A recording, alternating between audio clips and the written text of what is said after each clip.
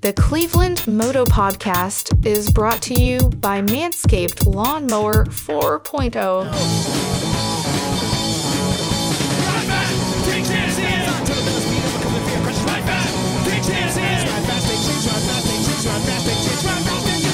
Here we are, it's Cleveland Moto Podcast, episode number 340. 40. Light them up, boys. There you go. Whatever you got, by all means, uncork it, pop it, light it, pour it, drink the shit. And yes, we have the, I love that sound. God, that sound is so good. We got a full house tonight, ladies and gentlemen. Yeah.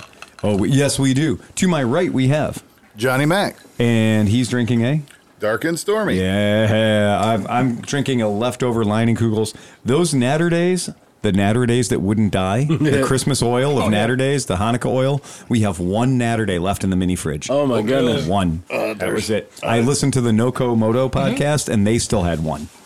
So it was pretty good. They just don't die. Left over. So I don't know how Pete didn't die. I don't know. You got the tall boy. The all-day Natter Days. And my bag of beer. To my left is Oscar. Oscar is hot on the heels of the Buffalo Rally. Yes, we'll talk about that. And then to his left, Dan Krupke, who apparently made a stop at Binny's Beverage in Chicago. I did not go to Binny's. You didn't go to Binny's. Oh, I bought all the liquor and beer in Minnesota and Wisconsin. I found everything that I was looking for and more. There was no need to go to Binny's. Didn't have to go to Binny's. Did you loot it in Minnesota, or did you buy it? I bought it. Oh, I figured you just follow the looters then. And So I did take a look at your haul, the picture of your haul, which was impressive. How many bottles were in your haul? I didn't count them. You didn't? But there were 6 rows of bourbon. Yeah. 1 row of scotch, and then 1 row of various. There had to be 25 bottles minimum. Like Probably. At least. Oh, I'm thinking it. Yeah, at least. I might even been a little north of that. Yeah. And then multiple racks of beer. Yes. Yeah. Whole big boxes of beer. So, okay. People who saw the picture, dollar amount. Ooh. Yeah. I And I'd say- say, fuck that going over. Just whoever can get closest. I say $3,500. I'm going to say 4,300. Okay. I'm going to say 1750. Okay. 1,900. All right. What'd you got? How much was it? 2711. We're gonna say 25, but yeah, that's 2711. Largely because of this. Old Forester 100 proof. It's the new Johnny Drum. I recommend it to everyone. Cheap drinking. This is $25 in Wisconsin after tax if you buy 6. Oh my God. Wisconsin's like, we don't want you to be slightly volume. hammered. Yeah. You have to be really hammered. 100 octane, $25 a bottle after taxes. And I found them in the handles as well. I You got did. 6 of the handles. Yeah. Were like $40 for a handle. That's a whole lot of happiness for not very much money. That is economy So, drinking. fans of Dan and/or brown liquor, there's a series on Netflix called The Great Heist. Yeah. And they do one about the brown liquor. It's the patties or the oh man, what is the name of the one distillery in Kentucky? But they had like a 20 Pappy McDaniels? Pappy Yeah, McDaniels. right. They had a 20-year-old Pappy McDaniels. Right. And the guys were like, they found him in the test room, so they started shoving him down their pants. Oh, God. And then the bottles, because some Hollywood celebrity did something, they were selling for $6,000 a bottle. Yeah. So this dude started like kind of 5-fingering them. And then the guys that started buying that said, we want more. So we had another friend that worked at a different distillery Right. down there, and they were pumping out barrels to this guy. And he Yeah. was selling barrels for $5,000 a piece. Yeah. And he got popped. I think he ended up selling $1.3 million of bootleg fucking booze on the side. Don't worry, boys. We'll make more. Yeah. And to his left is... Steve Sleepy. and to his left. Steve Hofford. And... Chris Smith. And... Commissioner Gordon, I was abducted on Brook Park Road. Got dropped off out front. Here I am. So, yeah, dark and stormy. And he brought all the ingredients for a proper dark and stormy, which is fucking awesome. I got to admit, after AMA Vintage Days, it did take me a second to be like, I could go for a bourbon. Yeah. Man, my bourbon tank was full. Yeah, my cup runneth over like a motherfucker. John was protesting at one point. Yeah. He was like, we saw people walking up toward us with bottles. He's like, that better not be bourbon, man. Better be wrong. Yeah. We did. But thank you for everybody who did bring us brown liquor. I know I shit talk brown liquor a lot. But, I always seem to end up putting it down the pipe. Everybody else likes it. There was none spilled on the ground at all. No. Yeah. No, but John did become the bourbon fairy. He did. He walked around and we handed out quite a bit. He managed to share the wealth for sure. Yeah. That was fun. Somebody brought us a bottle of Kirkland. Hats off to No. you. By the way, he didn't bring us a bottle of Kirkland. He showed us a bottle of Kirkland. Oh. And then he drank it. Oh. I took a few snorts on it. I portioned out a bit, but it was very interesting because it's such a distinctive bottle. It's about 11 feet tall. Yes. It doesn't fit on any shelf anywhere. No. And you buy that by height apparently at Costco, and it just fills the cart up so nice. But it did. I did notice that he wasn't sharing that too much. He was proud of it, and it wasn't making it very far from his mouth. I walked over like, I'm going to grab one of these nice bottles of bourbon to walk around with and share with some people. Right, yeah, exactly. And I grabbed that. And I was It's delicious bourbon. I mean, there's no complaint about the bourbon. It was completely serviceable. I guess I wanted something that had a little more retail value. Yeah, on the you wanted street, something that had a little more like, I'm needed going to some impress clout, you. I'm going to impress you just a little bit. Did you see Johnny Mac walked up with the fucking Costco bourbon. Costco bourbon. What's next? The cheap Walmart? ass son of a bitch. I get it. Could you tell me real quick about the Rebel Distillers Collection? Because that's a weeded. Well, I'm tasting this for the first time. I bought 6 of those as well. Yep. It's a Rebel. 50 6-pack? 56.5% alcohol. 113 octane.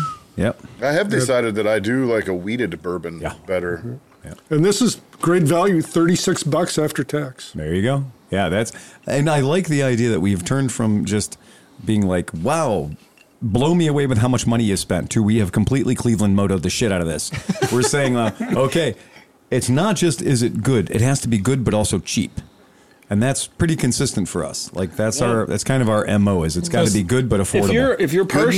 If you're a bourbon type alcoholic, we can save you money with this. That's the idea, right? So this one was less than $1 a percentage. That's right. Buck a CC. No, Nicholas. No, it's a Nicholas CC. Definitely under $1 a CC on that one for sure.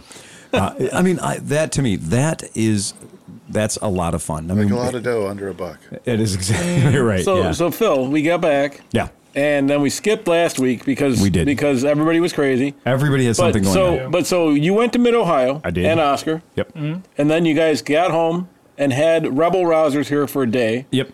Then you guys jetted off or drove off. We drove to Denver. Because it's still, if you're going to go to Denver, trust me, folks, the only way to go to Denver is to drive. Nebraska is just gorgeous this time of year. I love Nebraska.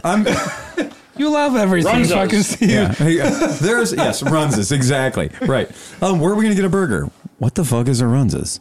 Yeah, but that Cornhusker State, like, it was the only time it does go on. It's like Montana with less scenery. It's Montana but flatter. It just does fucking proceed on. But it's forever. windy. Well, we did find an amazing steakhouse that was made out of every animal in the room. And what was that place called?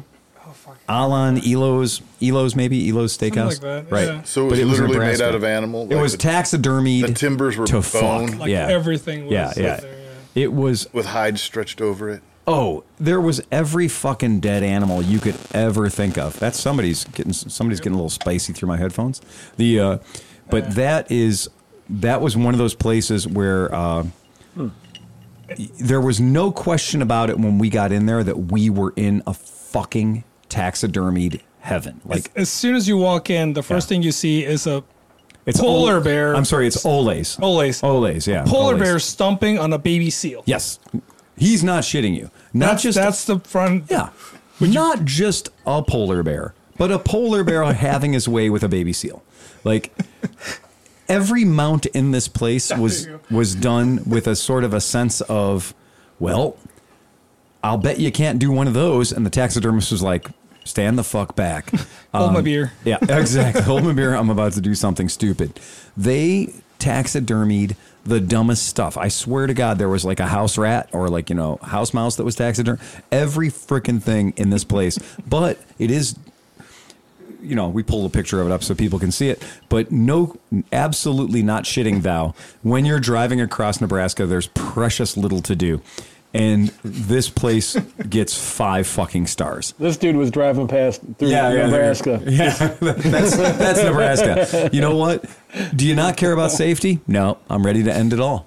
I'm going to take my pants off. I'm going to take my shoes off. I'm going to do it all. But there is no question at all that Ole's Tavern, Ole's Grill, whatever they want to call it, Ole's earns the absolute Steve Hoffert 3 stars of approval. It was the right place to stop. I still feel strongly like. How'd you find it? We had said that we were leaving Denver that minute, and one of our friends who delivers motorcycles cross country and motor scooters and stuff cross country said, "Oh, if you're going across Nebraska anyway, you've got to stop at Ole's." And then our friend who runs a shop in Denver, Colin said, "Yeah, you got to go. There's just no missing it."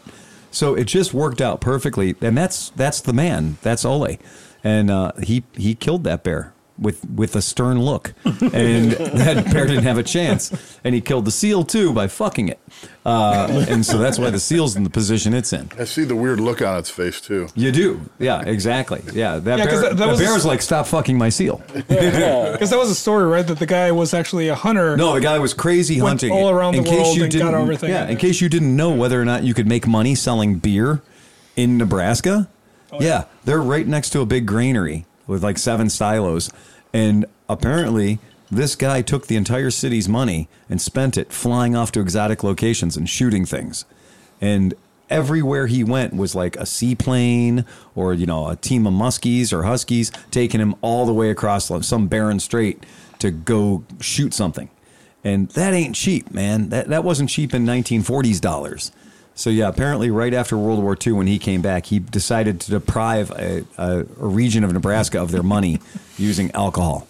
And he did. And it paid. And that place is like, you think about all the poor people that before us went into that bar and emptied their fucking wallets so that guy could go shoot a fucking koala bear. Like, that's what that guy's whole world was. Now, what town is that near? I don't know. Let's find out. I've gone across Nebraska numerous times. Always on Route 20. Yeah. If you do that, halfway across the state, you get to visit the Clown Doll Museum. Creepy as shit. Clown doll? Clown doll. Oh, clown doll. Fuck. They got all these clowns dolls sitting out front. It just totally panics you when you go by. Yeah. No if you shit. keep going west from there on Route 20, you go through Gordon, Nebraska. Now, I visited there back in the early 70s and planted enough seeds out there where they decided to name the town after. It's funny, there's a whole bunch of weird-looking kids out there. I was going to say, did you plant seeds or did you just spray seeds on everything? I planted them deep. Okay. Deep. Here's the weird thing is, I can't for the life of me. The funny thing is, you pull something up on, something up on Google Maps and it tells you the address right away. And it doesn't tell you the address. It literally just tells you 123 North Oak Street, Nebraska. Nebraska. It is in Paxton. There's only one city, and it's Nebraska. When you call, you have to say Klondike 12. Exactly. It's in Paxton, Nebraska, and it's sort of at the little corner where Colorado tries to invade Nebraska. New York, it's kind of in that area. Nebraska. Yeah. It's in the corner of the Panhandle. So that's it. But it is pretty bad. You can be out at a level of zoom on MapQuest, on Google Maps, where it will actually show you Ole's Big Game Steakhouse and Lounge and a Dairy Queen that's 650 miles away. And it will. Those are the only 2 points of interest for that particular segment of the map. Nebraska. Is a Dairy Queen and an Ole's. Yeah, exactly. So anyway, you'll have that. Good stuff. I'm going to do the on-air read just because fuck it. By the way, we are, of course, as usual, sponsored by Manscaped. Manscaped. It turns out it works. It does work. I'll drink to that. Yep. Manscaped. If you want to turn a no-access area into an all-access area, Manscaped. Attention listeners across the galaxy, all the way from Australia to Houston. Do we have a pube problem?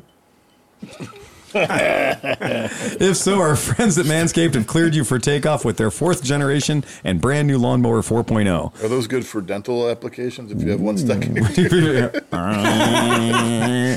Kick your pubes to the next planet with the Performance Package 4.0. The orbits in your pants will feel like you're in zero gravity when you use the best tools for the job from the leaders in male grooming. Join the 2 million men worldwide who trust Manscaped and get your rocket ready for takeoff by going to manscaped.com for 20% off and free shipping with the code ClevelandMoto. That's all one word, folks. So I work in marketing at my current job. I'm the video guy for the marketing department. Yeah. We have meetings where we discuss, like, you know, the liner notes to some fucking flower or something. Oh, yeah. I want to know how those meetings at Manscaped, like, they have a whole fucking boardroom full of people, like, well, should we call them balls? No, I thought about this last night. How about orbits? How about orbits? Yeah. I love the idea.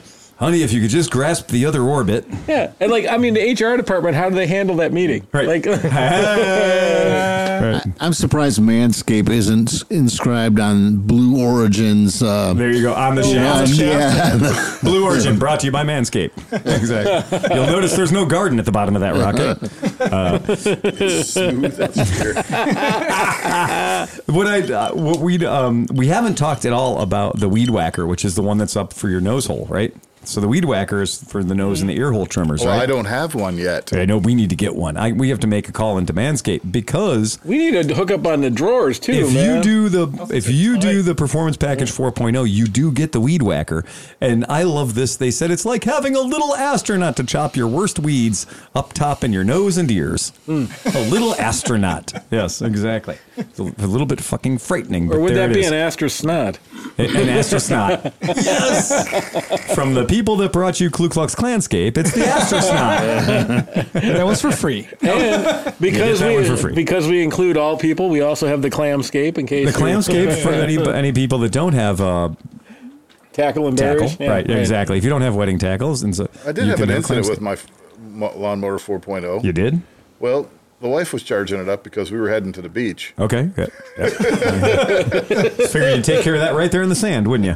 You know, or like in Cleveland, just shave your legs right on the side of the pool. Right on the side of the pool. Just dip the razor right in the pool. That video was awful. But it actually put it on the charger, charge, take it off, it wouldn't fire up. I think it may have actually been a little bit overcharged because the unit felt warm to the touch and everything. It was probably so it took a little time off the charger and then it charged. Cooled down. And it went. Yeah. There's a safety mode. You could accidentally put it in safety mode where it won't turn on. Maybe that was the case. That's We right. did have a you're little right. bit of issue with it, but it is up and safety running. mode. Triple tap, I think. Yep. Something Triple like tap. Yep. Triple tap so it doesn't accidentally, and I did read the thing. It said you triple tap on the button, and this way it won't turn on in your luggage when you're going through security.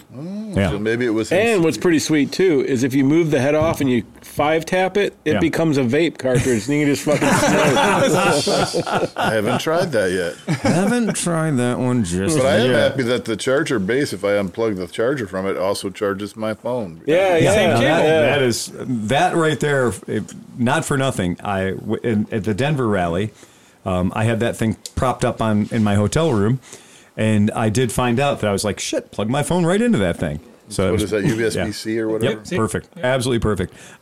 Get 20% off and free shipping with the code ClevelandMoto at manscaped.com. That's 20% off and free shipping with the code ClevelandMoto One word. at manscaped.com. Your dick and balls need some help. For a clean Trinity and beyond, your Spaceballs will thank you. Spaceballs. Yeah. I love it. Spaceballs. I think I need a drink now. Spaceballs, the shaver. Yeah. Interesting enough, These are not the balls you're looking for. Earlier on, we were talking about. All I want to say is that you're all assholes. We are. Yeah, but it's a fucking tiny asshole. I'll tell you that. They're smooth assholes. Yeah. Ain't got no fucking chocolate starfish going on me. And dingleberries don't have a chance. Is that a huge penis pump? No, my friend, I'm so glad you asked. It's a motorcycle that runs on methane or methane if you're American. Yeah, this dude, straight up legit. Of course, he's Dutch. God bless our Dutch friends. He's squirting into the container. So no, what he does is he's managed to rig his Honda to run on methane, and he fills up that big dick on his back with methane, and he gets the methane for free. So this is what's really cool. He made what's called the Sloot motor, which translates to ditch motor in Dutch. And he took a Honda and he literally goes and he harvests his own methane. That's right. From a bog pond? From a bog pond. You got it. And you can look it up at www.uitscoot.nl. And he has figured this out. He's got a little floating thing he calls the plump station instead of a pump station. The plump station. Yep. And it literally goes into his bike, where his high-tech injection system is literally, he's just drilled a hole in the airbox. There ain't no gas in the gas tank or benzene in the gas tank. There is gas in the airbox. So there's still a carburetor there. Yeah. There's just no gasoline going into it. It's fucking cool. It is really, really cool. So check that guys out. It's if you look at that uitscoot.nl, it's also, it's not hard to find if you type in plump station, apparently. You'll see a Dutch guy. Well, you hope you're going to see a Dutch guy. Yeah, you'll see a Dutch guy who is straight up fucking legit running a Honda motorcycle on fucking methane. The wood gas guys do the same thing. Yeah, like you got to make a wood gas reactor, and you just take you run it right to the mouth of your carburetor, and just have a little ball valve that you can sort of adjust your mix. Because the carburetor still carburates. Yep. It still controls. Well, wasn't that like who had the video of the motor and the tire? I did. And they were just squirting. Just shoot. Just shoot starting fluid into it. Yeah. They literally held the battery to a starter for a second to get no carburetor, no carburetor, no exhaust, no nothing. Just meter the amount of starting fluid that goes into it. And that little bitch was happy to just chortle along on that empty spare tire, just rocking back. Made me so happy to watch that. Yeah. At no point was I ever not entertained by that whole thing. But yeah, fucking kick ass, dude. Running a motorcycle on methane. Apparently, though, I think that is a giant penis pump, though. Hey, I think you're right. It's just for it's like a King Kong. That's Bruce's. It's a King Kong dung pump. Yeah. Ask the people out in Gordon, Nebraska. They'll tell you. They'll tell you in Gordon, Nebraska. The third dates are always a little thought awkward. A new train was coming through town. Right. Turns out no. Yeah. Every third date, the girl's like, so, how you doing? He's like, give me a second. Hold on. Hey, you do what you got to do, I'm 89 years old. Give me a break, for Christ's sake. Bad news in the world of motorcycles. The IMS show that was scheduled to be held in New York City, which was technically at the Brooklyn Army Terminal, that has been canceled due to COVID restrictions.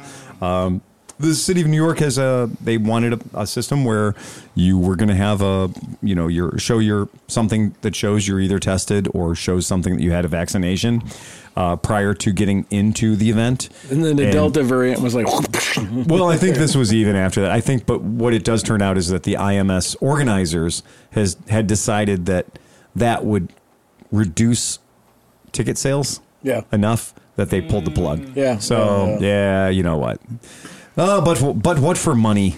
Well, why should we have culture? In other sad news, the doctor has left the building. Valentino Rossi has retired from MotoGP, so now he's just going to have to bang his super hot model. Who's pregnant right now. Pregnant. Yeah, she's having pregnant. a kid. Yeah. And then he also is getting like $40 million to drive race cars now. Right, so exactly. His life sucks. I'm sure it's going to be terrible. He'll probably work his way through that situation. I think. With enough thoughts and prayers, he'll make it through. He'll probably make it through. Yeah. He'll probably, you know what? Let's all just start a GoFundMe for the fucking doctor who's just. I know. One for the doctor. He's so unfortunate. Yeah, he's just poor bastard. He's going to have to run He's just going to have his camp to run, his car racing program. Yep. I think he's going to actually be the head of a MotoGP team. Of course he will. I mean, the options are just not there for the guy. I feel terrible. Probably barely going to make it. Yeah. Probably barely fucking make it. I feel bad for him. He's really hilarious. Like, you don't really know who he is, and you're at a bar or something drinking. He happens to be there, or a restaurant or whatever. Yeah. Oh yeah. He's on his motorcycle. Everybody's on it. Hey, you take off and you think you're going to keep up with him or something. You're like, what the fuck?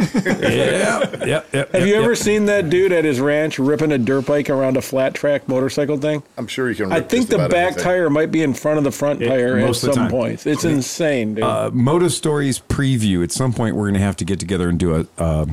Back in the day, we had a shop called Supersonic Scooters, and I worked there, and that was in Columbus, Ohio. Mm-hmm. And they had this place in Columbus called Speeds. And Speeds was a dilapidated Kmart that they had taken everything out of and made an indoor alcohol-fired go-kart track. Nice. And it was extraordinarily well done with a bar for drinking at inside, right? And you can drive and drink? Bring it on. Oh, yeah. I think the profit margin was probably equal on both of those items. Yep. So they encouraged it heavily. Yeah. You never left the building. Right. Right. But you just do circles at 22 miles an hour in these hopped up little Honda golf carts, or Honda go-karts rather. And so we were in there, and this place is solid. It's got like digital telemetry, and it's got tracking units, and it's fucking brilliant. It's not fucking around. This is not ghetto. This is nice. Yeah. And so the one day we went out, and this is what we do in the wintertime. You know, we go in there, and man, Scott Smallwood is fast. Anybody who's ever raced against him will tell you that he's a fast motherfucker. Like if he came out on a tricycle, you'd lose, right? Scott's a fucking fast racer, and he's a adult of my years, and he's gone back into racing BMX bicycles because that's how he got his start. So now he's raising a second generation of Smallwoods, and they're winning trophies. I thought that's what Cinch was going to do after he got his new hip. Oh, yeah, go right back to bicycle racing? Yeah. Well, I got fat instead. Me and Smallwood and a few of the other, racers at the time, we all had a race team set up, Smallwood Racing and Supersonic Racing, and we were at this kart track indoors, and we're like, we usually just kill people. It's just, we have fun with folks. And we're decent riders. We're decent racers. But we're not getting any love this day. This day, we're just getting our asses kicked. And we couldn't win to save our fucking life. And we're just getting smoked. And we're looking up at the board, and we're just like, we are getting slaughtered by this fucking M. Jordan. Like, who the fuck is M. Jordan? He's killing us. Like, which one of you assholes? Because they put out about 6 or 80 out there at a time. So we're like, we know him. Who the fuck is M. Jordan? We're like, it's that dude. That dude's M. Jordan right there. And why are all those very wealthy Rolex people like patting him on the back and sucking his dick? Like, this guy literally had 6 or 7 Rolexes with fat humans attached to him, all patting him on the back for being a human being. Like, what the fuck is that guy's specialty? Yeah, it's Michel Jourdain. Fucking greatest, like one of the greatest Formula One drivers in the world. It turns out like Roush Racing is down there, you know? And so these guys, when they're, bored of driving multi-billion-dollar Formula One cars, they go to Speeds to fuck with the locals. Yeah. And it turns out, this is Michel Jourdain, and we're trying to literally go around an indoor track with Michel Jourdain. I had a similar thing happen to me in Columbus. Do you remember, what was it called? It was like, John Holmes? No, I don't want to compete against that guy either. No. Motherfuck, yeah. It was like Miami Championship Racing or some shit like that, but they were like little mini Indy cars. It was right down the street from the Busch Anheuser big building. Okay, yeah. Now it's like Magic Mountain or something, North but it was like a full racetrack. You had to pay like $25 for 3 laps. And the cars, okay, so it was like outdoor mini Indy cars? Yeah, and it was like they did like 55 miles an hour and all that kind of stuff, whatever. And so we go down there, and for $100, you could get like a day pass. So from like 1 to like 5, you could run as much as you wanted to, Right. And the lap record was like 123 or something like that. And we were mostly getting like 130, we were 7 seconds off the thing. Yep. And then all of a sudden, like you saw all these people like kind of climbing up and watching the track and stuff. You're like, what the fuck's going on? And Bobby Rahal was running. Oh yeah, and fucking like Team Rahal. Yeah, and like he got it down. Like he beat the record by 4 seconds. And they didn't care. Right. And to get the record, you had to do it twice. Yeah. And he did it with 2 different cars. Oh, of course. Like he was just that good. It didn't matter. Exactly. Like, it was really fucking cool, man. A racer's a racer, no matter Malibu Grand Prix. That was Malibu Grand Prix. Yeah, you can see it from the freeway. Yeah. That place has fallen into disrepair. I think it's gone, right? Or is it still there? I think it might still be there, but it hasn't been anything functional in a long time. Okay. There's like a bowling alley set up there and stuff. Yeah. Anyway, so here's an interesting thing that I'm pretty fucking excited about, not just because I have a Mexican sitting next to me, and I feel like I have to so I don't get stabbed. No, Hero. So Hero are the folks out of India who make more motorcycles than you can possibly fucking dream about. Hero they have literally set up a sales and service network in Mexico. And why that's really important, or why I think people should be taking notice of that, is Hero is usually extremely good quality. And in India, they are considered to be an absolutely reliable and cromulent motorcycle that you'd be happy to ride. And the fact that they're getting that much closer to the United States is kind of impressive. But there's another link in the chain that not many people put together, and I did, and that's because this little tiny company that nobody's ever heard of has become partners with Hero. And that company that nobody's ever heard of is called Gogoro. And Gogoro has managed to sell over 200,000 electric motorcycles. That's what in it sounds Taiwan. familiar. Yeah. And so they have a system where you can pull up on your bike to a little machine, and the machine will dispense to you a new battery. There's the picture of it. Yep. Okay. And so you can take your scooter, and they have a completely universal battery system that you walk up and you pay a membership card, right? And Hero, of course, during the pandemic, Hero, this company that you have not heard of, sold 5.791, so 5.8 million two-wheeled vehicles to customers worldwide in 2020. 1 year. Jeez. 1 year. And they have partnered up with Gogoro. And why this is important is a lot of people have said, well, the idea of electric motorcycles in the United States doesn't work out because we want to be able to ride something for a given distance, pull into somewhere, and for the cost of 2 minutes of our time or 3 minutes of our time, replenish its range to a factor of 100% and then fuck off again. We don't want to be sitting around a Tesla waiting for the Tesla to charge. Even though the Tesla is dynamic and fast and cool and does everything else, we don't want to be told, well, you're going to drive for an hour and a half and now you're going to sit there for an hour and a half or whatever, right? Forget the, it doesn't matter the numbers. It's just the inconvenience of the whole thing. Well, the idea behind this is, as you can see in the image, you simply just pull up, swipe your card, or it detects you're there because of Bluetooth, and you take as many of those cells out of there as you think you need, and you put yours back in. It's what a propane charging station should look like, right? And that people are always like, well, I don't know. Like, how do you think that's going to work? Do you think that's going to be possible? Do you think people are going to actually do it? Well, people have been doing it. And to give people a crazy idea of how easy it's doing it is they have over 500,000 subscribers in the very short period of time that they've been functioning. And the average number of hours, the average number of charge cycles that each subscriber has used is 400. Whoa. So if you're running a video store and you sell a video membership to Bruce, and Bruce rents 2 videos, you're winning. But if Bruce rents 400 videos, Bruce is winning. Right? And that's what they're learning about is the people that have these, they're not just driving these things 80 miles, 100 miles as a novelty.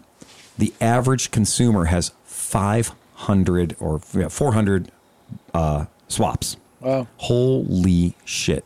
Have you put 400 tanks of gas in whatever motorcycle you drive right now? Some of them. Right. That's exactly it. Yeah. Yep. But you could do that all on a card. Yep. Now we talked about this. Mm-hmm. Yeah. Absolutely. Years ago. Yep. 4 years ago, 5 years ago. Absolutely. That's the point. No, thank you. Yeah. I've been keeping a real close eye on this. To me, this is something that I do see as being the future. I think that currently electric motorcycles, the way they are fun and they're great. And you ride them because it's enthusiastic to ride them. You ride them because I don't have a gasoline powered vehicle that will go from 0 to 60 in 2.9 seconds, but my electric one does, I ride them. It's not about riding them and then charging them because fucking, riding a Zero and then waiting for an hour for it to charge is not a great experience unless I have something really cool to do in that hour. Like put the level 2 chargers next to the strip clubs, people, or something like that. Like give me a discount, give me a deal so I can be where I want to be. I'll be there for an hour. But this to me is a big thing because if that system, which has partnered with Hero, which Hero does not fuck around. I mean, Hero has already sold, they're responsible for over 100 million two-wheeled vehicles. So that's pretty big. You might be onto something with the strip club thing. They could do they could do jiggly charging. Jiggly charging. You have little things that you put on the ground and they know kinetic. It's like they know if you have a motorcycle outside, they focus on you. Yeah. You tip them well, and then they charge your bike. So they're better. generating energy while they're giving you a motorboat. Yeah, it's gyration technology. That's what I'm talking about. But the pole spins too. Right. That could be rigged. That's gonna be totally good. I'm thinking like a girl could work hard enough to drive home. Yes. Yeah. That's it. I think that's a good idea. So I was looking at go ahead. Go ahead. So there's also like the hydrogen cars. I think Toyota's doing them, and you can charge those in like 5 minutes, But this is way better. I mean, it is. Because they don't have enough stations to charge anyway at this point, but this is makes more sense. Yep.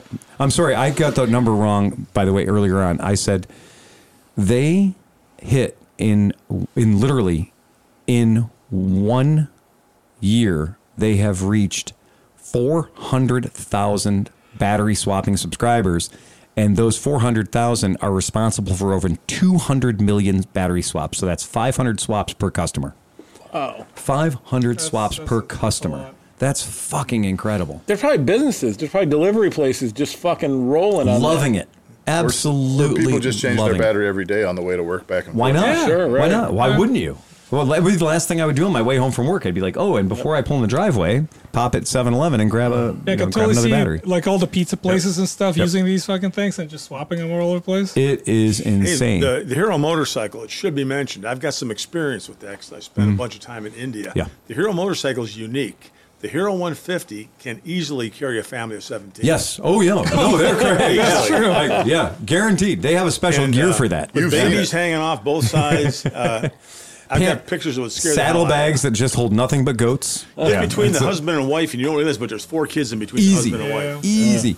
They have the running boards, right, on the bottom. They put the big running boards. The wife sits sideways. She's wearing a sari, and they got a little handle on there for her to grab onto to hold on. And she literally has kids hanging all over. Yeah, and they've got be 2 or 3 between her and the husband, and on a gas tank to be 2 kids sitting. Right. I'm not lying. That's exactly how it looks. So it's absolutely amazing, and to see that they're hooking up with Hero, which is going to give them worldwide market saturation, and now leave the Taiwan market behind, pick up the Indian market. Pick up Mexico. That's a huge fucking market. If anybody's ever been to Mexico City, it is not an easy city to get around on. People don't realize Mexico City is the 6th largest city on planet Earth. And it was not planned. Like, they built Mexico City by going like, oh my God, there's an eagle with a snake in its mouth sitting on a cactus. This is where our capital is going to be. Look at the flag, people. That's your story. That's where it comes that from. was it. What is it? An eagle with a cactus? An eagle with a snake in its mouth, sitting on a cactus. And the ancient ones had said, Prefect. You will know when you are at our capital. You'll know when you're at our center of civilization when you see that. And somebody just got sick of walking and went, I saw it. Calling it right here. But it's got a bigger water problem than Venice. Dude, it's that's a pigeon. That's not an eagle. Shut the fuck up, man. Don't your feet hurt? Your feet fucking hurt. Mexico City's built on water. So it's literally built on water, but there's nothing to drink. Yeah. So they got to pump their water in from. It is the craziest place. Like it is a crazy place. But when you say, "Oh, you're going to Mexico City," buckle up, Buttercup. You're going to be there for a while. That motherfucker is huge. Mexico City is super duper big. Really does. So if Hero can do electric vehicles and they can conquer Mexico City, New York, LA, that's nothing. That is nothing to them. So you prove it in Mexico City, you have 100% of my attention, because it's a frighteningly big place. I don't know if you mentioned it or if it was just another article that I saw on Ride Apart, but Honda was coming out with a $475 electric scooter. Absolutely. Really? Yeah. It's called the UB. UB and Yugo. And the Yugo. So the Yugo, no relationship to the Slovenian company. YUGO. Right, exactly. No relationship to Yugo. Why Yugo? It's the UB, you're right. Then they've got the Yugo was $975. Yeah, 30 mile an hour. Yep. And then the UB is half as much money. $475. Yep. So 15 miles an hour, though. Yeah, that's the problem. And I can tell you from the guy who has a lot of experience with that kind of shit, it sucks. They have pedals. Do they? Yeah, that's what I'm saying. Yeah, so you can legally get through some laws. You don't have to have a driver. Yeah, but for a college campus or something, that's better than a bicycle. You know what I mean? Well, that's and cheaper than a lot of electric bicycles. Yeah, right. Well, and while we have the listeners' attention and we happen to be talking about electric vehicles, fucking Yamaha, way to go Yamaha, and get to the fucking thrust of the matter before anyone else did and just admit we have a problem because... They made the MP3? Yamaha did something that nobody else did, and Yamaha created an MP3 generator for your motorcycle. Oh. So Yamaha literally designed a high-tech sound generator for future It's called the Live AD acoustic design from Yamaha, or A-Live. But that thing can literally create whatever sound you want to make your electrical vehicle to make. Yeah, that's right. So a company that has been world renowned for making musical instruments is now making your motorcycle into a musical instrument. Right. And but they also bring it on, baby. They also made an MP3. Did you see that they announced their three-wheeled Kimco does too. Yeah. I know, but it's just like, do we need more MP3s? They kind of got the one company that started that shit. They should have literally got a pass for the rest of their life. Yeah. They could say, and today, Piaggio, your reward is that nobody else ever has to build another one of these. Right. Done. That would be it. It would just be a simple rule that says, thank you. You've proved it can be done. Now everyone else can continue making proper vehicles. Right. Nobody else needs to waste their time on that shit. Yeah. So did you guys see, so the Benellis have been selling pretty well, right? The Benellis have been selling quite well, absolutely. If you have not experienced a Benelli TNT 135, you are missing something. Right. Yeah. You talk about fun per pound and fun per dollar.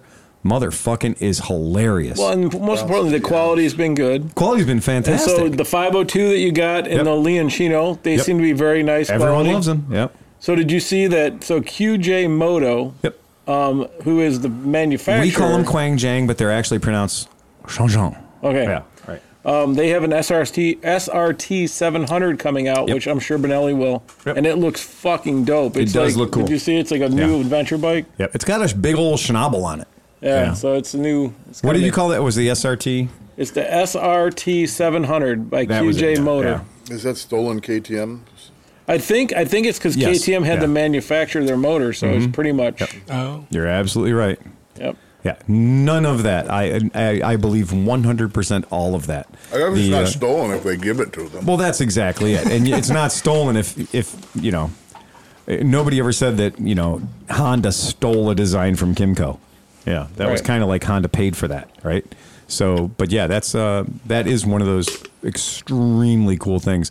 And yeah, we've been selling the hell out of the Benellis, and everybody likes them. Like they are legit well loved. I mean, that's what's kind of kooky about it. Is I might be losing mine. My wife, we went for a giant ride on Sunday last week. She rode the Buddy, and I rode my FJ. Okay, yeah. And she was like, "I think I want something a little more." She goes, "I'm going to try your green bike." So I think she wants to take over the fucking TNT 135. Oh yeah. So that means I'll have to get another one. Yeah. Now, but this is one thing that I think is fucking hilarious is just lest you forget after looking at all that BMW craftsmanship and all those ideas that are clearly lightly stolen from KTM. Oh yeah. Keep in mind that they also build this. Yeah, that's the home. That's the home marketing going on right there, folks. That appeals to someone. Blue Dragonfish. And the best thing I can say is it's an SRV 500, and it is a QJ. It is their home market. What do you call that? Is that a sport cruiser? It's a chopper version of the Fitzfillion, or the Smart Pillion? Yeah. The Sharp Pillion? Yeah. This is the No Pillion, or the Angry Pillion. Because whoever's on the backseat of that thing is pissed. Well, I like it has 21 millimeter forks, and they're raked out. Yes, it has. I was like, man, they managed to build that motorcycle with no front forks. And I was just like, no, they're really skinny. Yeah, they're just really, really skinny front forks. They're like, we have a bunch of KLR 110 forks laying around. What do we do with it? Yeah, all of their QJ marketing stuff is super duper Chinese. So if you do get a chance to go to their website and check it out, it is super duper, like legendary Chinesium. Yeah. The design looks a little bit familiar to like the Zero, the headset and the grabbing place on the yeah.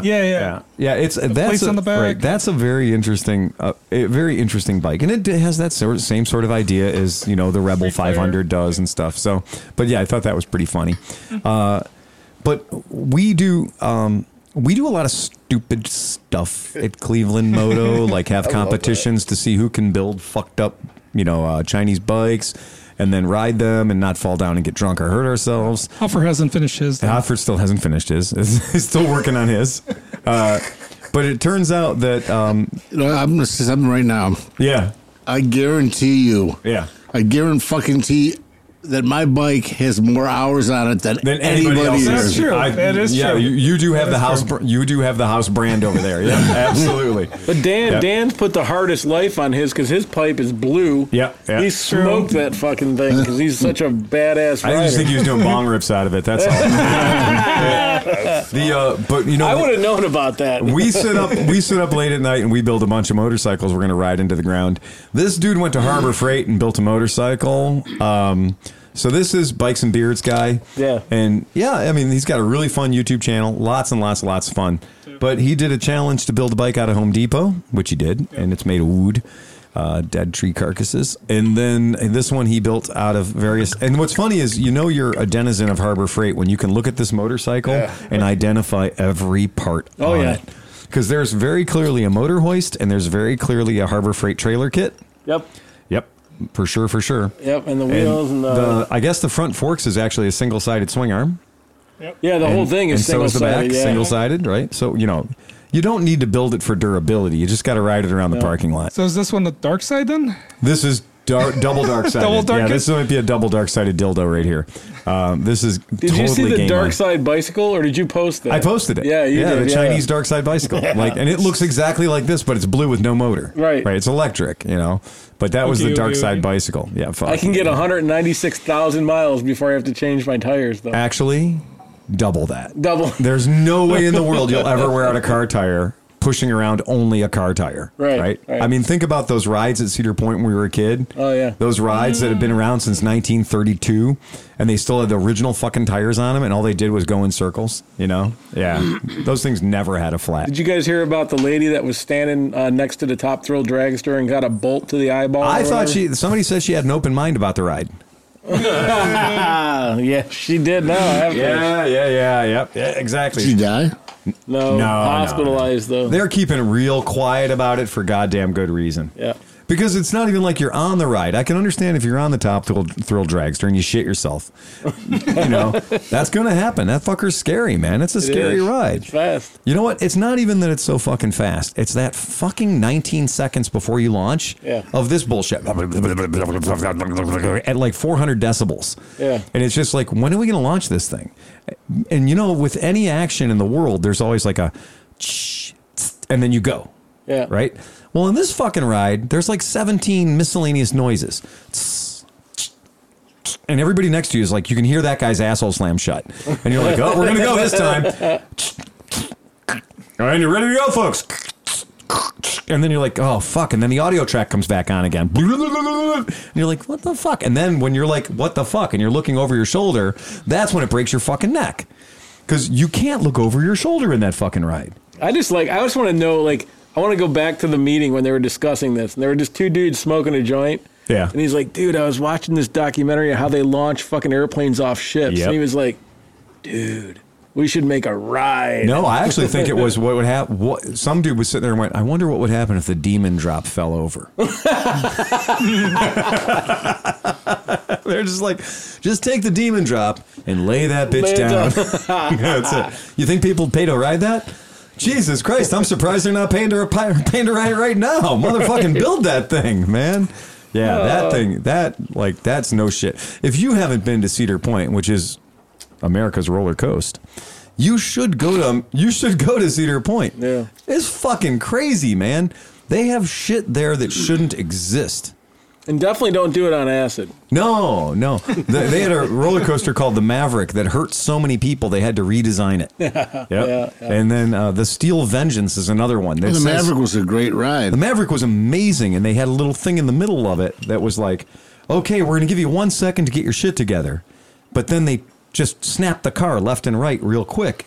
And basically what happened is people's brain came out their noses. And they were like, we can't have that in a ride. So they took that little kink out, which made the ride a lot less exciting. The Mean Streak is no more. They redid that. Yeah, now it's now called Steel Vengeance. Yeah. And Mean Streak held the record for the most number of accidental pregnancies and back injuries of any roller coaster on the planet. I love that. Our friend so Robbie violent. Love, who lives at Cedar Point, Robbie Love straight up lives for Cedar Point. And he was like, fuck that Mean Streak. Fuck that coaster. That thing actually hurts my body. Yeah. And then they made it Steel Vengeance. which they took all the wooden tracks out and replaced it with tubular tracks, but then made it faster. And now Steel Vengeance is my favorite fucking coaster. I love Mean Streak, and my daughter and I would always go on it, and it was a challenge to keep your hands up. Fuck yeah! So every time she got off, she was crying. Yeah. Oh, yeah. And she'd look at me and say, like when she was little, she'd look at me and say, Dad, I'll go on it again if you want to. Oh, my God. No, I can't do that to you. I'm like, and I said, no, once is enough for you. Yeah, that's exactly it. And now she's getting married. Yep. Yeah, it's going to be expensive. Yeah, but Cedar Point. I already put the deposit down, so. Wow. Man, I didn't even know they'd rent the Hindenburg Well, you knew anymore. something. You knew something was coming Stadium. up because it's been like 6 weeks since Steve said I bought 17 motorcycles. Yeah, so yeah, it's yeah. like, oh. Well, That doesn't actually, really change. I think Cedar Point does not hold the record, though. There's a park somewhere a few years ago that decapitated a 12-year-old kid. So Cedar Point's like Yeah. way off. It's Super tamed. I forget, it was somewhere maybe in Pennsylvania, I forget, but it was designed bad, and it Right. had as it came over the top, there was like a hump. Oh, hump in there. And the kid came up out of the seat. Out of the seat, and then I remember that. Kennywood? Yeah. It wasn't Kennywood, was it? No, it wasn't. It was. Was it Action Sports Park or whatever? I was going to say, it sounds like more of a third. I thought that was like a carnival. I thought maybe it was one of those. No, this was an amusement park. But it got shut down. They got more It lawsuits. was an amusement park, but I thought it was like on one of the ones where you're on a slide where you go, you know what I mean, where you're on the burlap sack, and the kid came up and he caught air and whacked his head off. That was a different one. But That was at Cedar Point. We're you skipped over the but wait, he did buy another motorcycle. I did, I'm not stealing thunders. I'm not stealing it either. Well, wait a second. Now, hold on. Now, did you or didn't you? It kind of comes down to, did you buy a motorcycle or did you not buy a I motorcycle? did not buy a motorcycle. Okay, but is it in your house? Is it at your garage? Is it at the sewer plant? Is it? It's not even on this continent. Oh, really? Okay. Oh, yeah. I know what that is. Oh, he bought another K car? No. It's cool. Yeah, we're not going to talk about that until at least gets on a boat. we're not going to count our chickens until at least it gets on a boat. Jeez. Suffice to say, it's fucking cool, and you didn't spend much money on it. So, All right. yeah, any single person at the table would have fucking bought it. In fact, you'd be mad that you didn't buy it. So, yeah, it's fucking cool. Well, like you've made way bigger mistakes in your life. Yeah, no shit. Hey, has anybody seen the Kawasaki Adaptive? I read about it after you posted it as a. Yeah. I fucking love this idea. Harley Davidson, everybody shit their fucking drawers because there's a button on the most expensive Pan America you can buy, and you press the button and the motorcycle gets shorter, right? For those little Harley people that are built wide and low to the ground for farming. And the best part about it is a lot of guys when they went to the dealership, the dealers were so uneducated about it. Right. That they said, oh, yeah. No, that's included on all the bikes. And many dudes bought bikes without that, and they got it, and they were pressing the button, and it didn't do anything. No, right. And they're waiting for the little ladder to come out? Yeah, and the dealers were like, oh, well, I'm sorry, you bought the bike. No, you have to look it up you have to special order it. It's called the Oompa Loompa package. Comes with a little pair of black and orange little Oompa Loompa trousers and a wig you put on your helmet. Now, you don't wear a helmet on a Harley Davidson. Who am I kidding? But yeah, you press the button and the bike gets shorter so you can get on and off of the thing. Right, it's pretty cool. And so, like that was a big deal. But I mean, Honda had that motorcycle that straight up fucking rode itself. And they tell you to go fuck yourself. And Honda's like, we got a bike that can do that. Yeah. Years ago. You'd call it. Yeah, you'd call it. And the motorcycle would just come over to you. Follow you around. Yeah, you want to go for a ride? Want to go for a ride? It's like a Labrador. Drop a tennis ball near it. Exactly. Yeah. Oh, you dropped this. You scratch it behind the mirror and it leaves a little oil stain.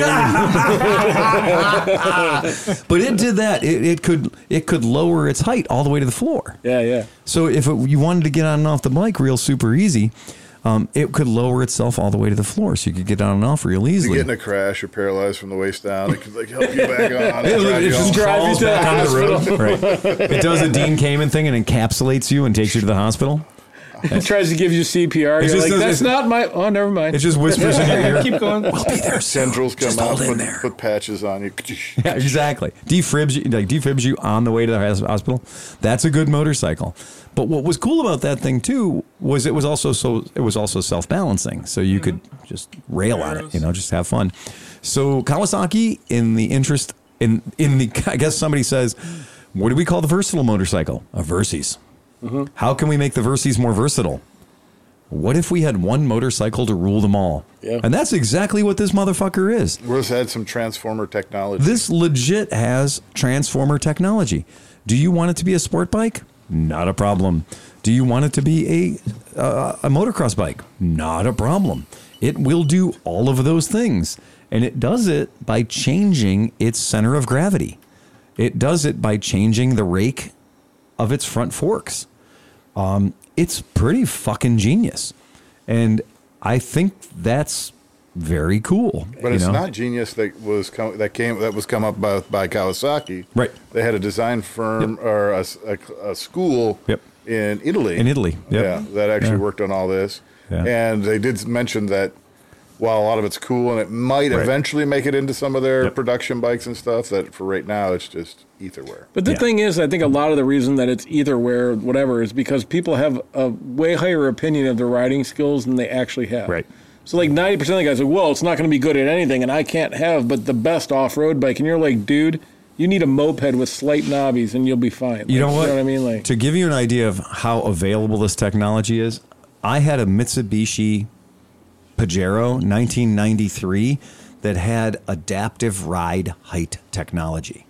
So you could either have it automatically go to the right ride height for the conditions, or you could override it and say, I want you to look like a monster truck. And say, I want you to look low. But, Citroen DS19 had that in the 60s. I was going to say, and the Vados in the 70s, the Vados were like, fuck you guys, man. The thing about that is you've introduced a lot more extra complexity to a bike that is supposed to be rugged. And when I make a steering head that can change angle, then I have put a joint in something that is never supposed to be a joint. You're right. It is supposed to be solidly welded and never be able to flex or move. True. So I don't know. Yeah, that's the problem with designing stuff like that. Once you go into the people that actually do the motors and the functionality of it and manufacturing it, they're totally three different things that you have to make them all work Hofford together. wants this so bad. Well, so this is why I pulled this up, because the other day this guy showed up at my house riding a fucking bike, and it sounded like sex. I mean, I heard the bike. I was in my backyard, and I heard this bike pull up, and I was like, oh, gear-driven cams. And I was like, and I kept walking towards my front yard, and I was like, gear-driven cams, gear-driven cams. They make their own fucking noise, man. Nothing in the world sounds like an Interceptor with gear-driven cams, period. Say no more. Doesn't matter what kind of exhaust you got. The motor itself sounds cool. It just sounds cool. And you were on your Africa Twin.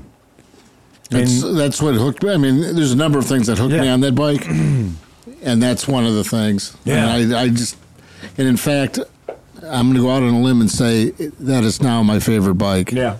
And I think a lot of people are right there with you. So what they decided to do was they decided to build an Africa Twin for people who have given up on the charade that they might go off-road someday. And so for people who are very realistic about how they're going to ride their motorcycle, they are presenting to you the NT 1100. That's my next bike right there. It's pretty fucking cool, man. I mean, like, look. Well, Steve and I were looking at these probably 4 or 5 months ago, and he said he was going to buy one if they ever came out. This is and I was going to get the Africa Twin at a very cheap price. I thought that was your bike for that already. $4,000 Africa Twin? Well, I don't know, but I heard about the $3,500 Africa Twin he was offering me. Yeah. So there you go.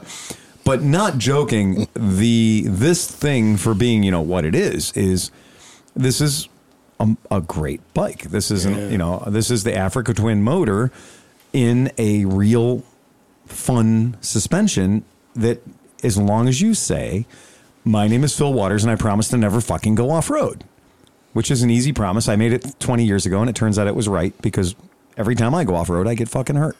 So, but are you saying that bike can't go down a fire road? Of course it could. Any motorcycle can go down a fire road. Jesus Christ! Did you see what Nokomoto Pete did to a Vespa? Yes. Right. Yeah. So but what I'm saying is that most guys they're like, I have to have this adventure bike to go down that. No, you don't. No. Dan took his America down fucking gravel roads. Like. People were riding gravel roads before they paved the Alcan Highway, before they paved Pikes Peak.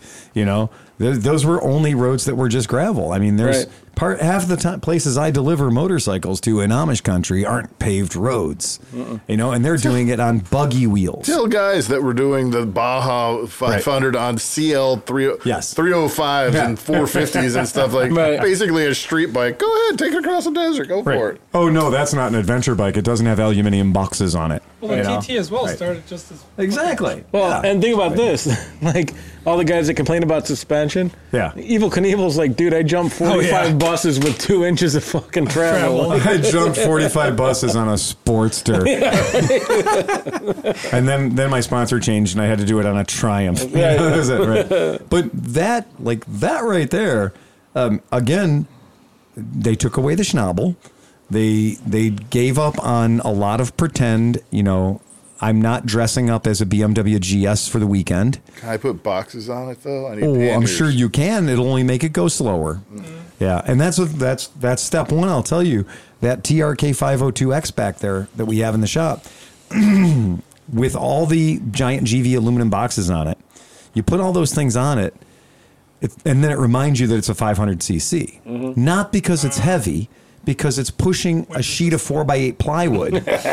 Right? It's like you strapped a 4x8 sheet of plywood to the back of the bike and tried to go 90 miles an hour. Drag a parachute. They're not the best thing. Right. But when you want to take a bunch of shit and go to work and ride your motorcycle, it works for that. So, I'm still convinced that if I were to own a TRK 502X, I would not spend the money on the boxes, and I would instead get soft luggage. Sure. Because then you can strap it and it breaks your legs a lot less. Right. Yes, it does.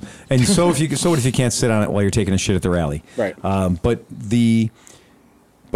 you take those hard boxes off of the TRK 502X, and that motherfucker's amazing. Mm-hmm. Like, that bike instantly becomes one of my favorite bikes to ride because it has the right amount of suspension, which is to say a lot of it. It has no problem up and down curves, shitty bumpy pavement. Bad urban environment, does not give a fuck, gives you enjoyable little wheelies. Like, it's a cool little bike. Like, that 502X, Benelli got their finger on the pulse on that one. Mm-hmm. That's why I only ever use a top box. Yeah, that's exactly it. That's all you need. That's all you need. Yeah. And you don't have to look like a douchebag with squared off boxes. What I don't like is a squared off box gives you an edge to hook. Absolutely. Right. Yep. Oh, it'll break your leg in a heartbeat too. Right. And I understand the aesthetic appeal of it and how it's a fad that we're going through right now. But I got to say, in 10 or 15 years, we're all going to be looking back at it going, oh, man, that was literally like that was putting lipstick on a pig or pig on lipstick. I'm not sure. But I think in retrospect, we're going to look at those big boxes and just be like, what the fuck was going through our head? Because, there's every different company makes rubber bag technology where you can take an Ortlieb bag and literally put it underwater. Well, and also, so like all these guys, and I was one of them, whatever. But like, you put all these bars on your bike and aluminum box on the back, and like, it's cool because you can carry shit, right? Right. Somebody, they had a whole thread about, they're like, why don't they make them so that it's like the crash bars, and your bags are incorporated on the front of the bike, so you get wind protection. Yeah. You get aerodynamics, and you can still pack everything in there. When the bike falls over, your legs are behind the stuff. What was that Windjammer you were talking about that had the...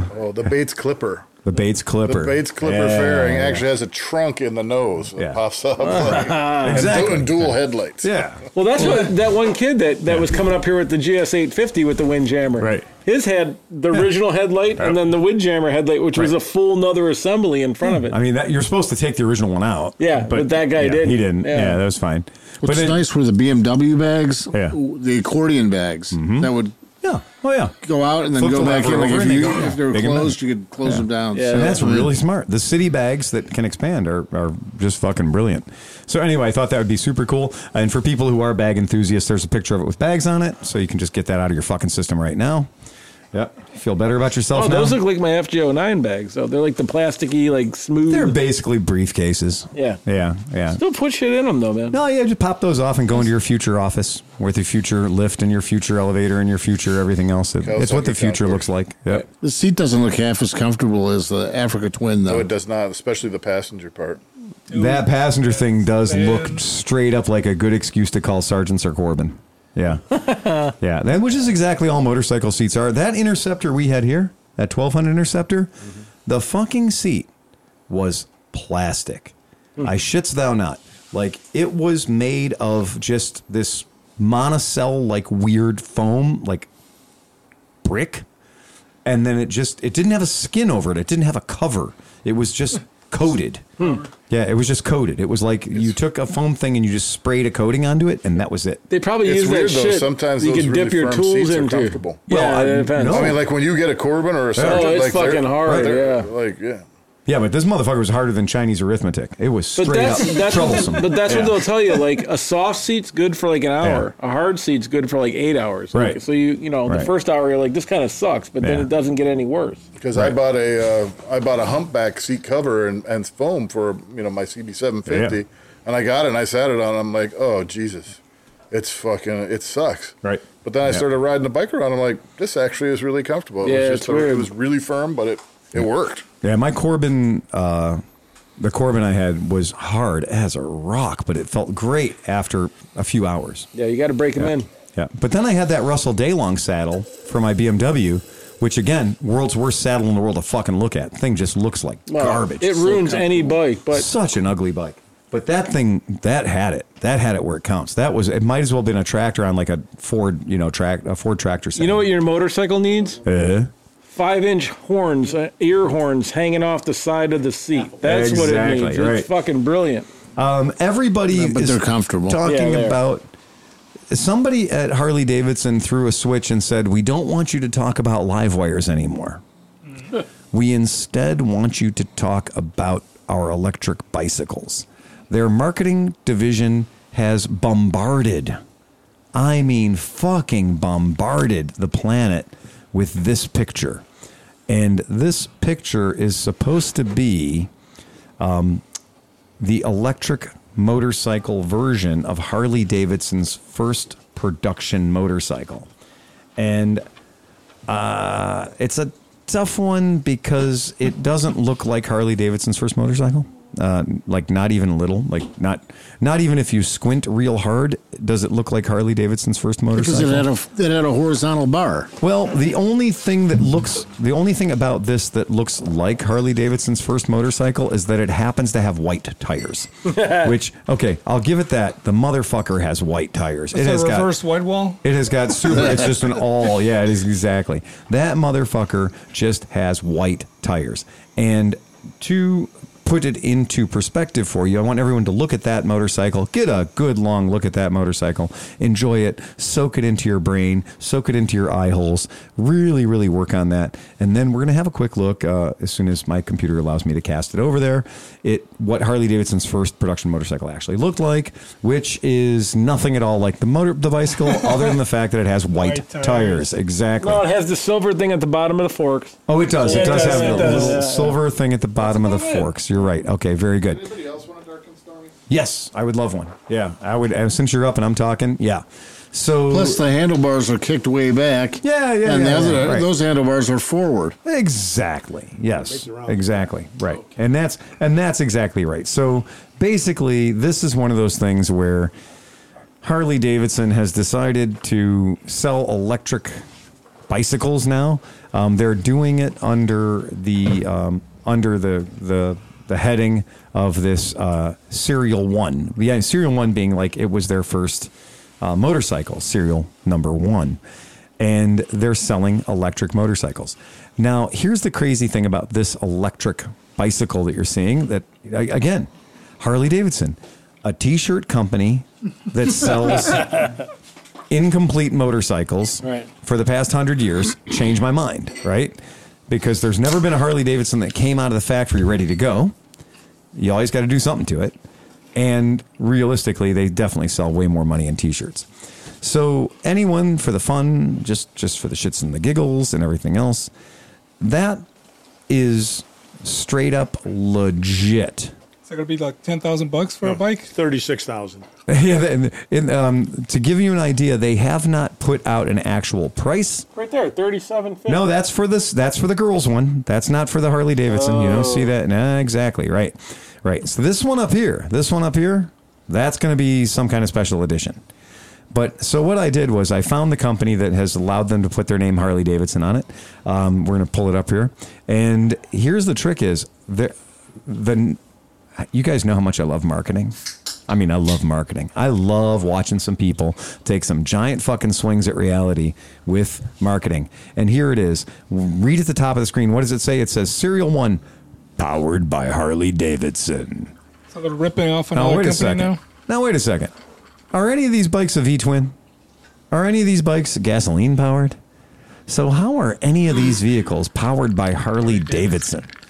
Like, what part of a Harley Davidson is powering these motherfuckers? It should be Nikolai Tesla, since he invented the phased motor. Sure, you could say powered by Nikola Tesla. Yeah. Right on, dude. You'd be on the money. You could say powered by a 9-year-old in China who was forced to build the motherfucker. They misspelled funded. They did say, or they. I was going to say that, powered by. They misspelled. Green bags. Funded by Harley Davidson. Misspelled marketed by. Yeah, right. Licensed by is probably the one. Mm-hmm. So here's the trick on these things. These are electric bicycles that have a top speed of 28 miles per hour.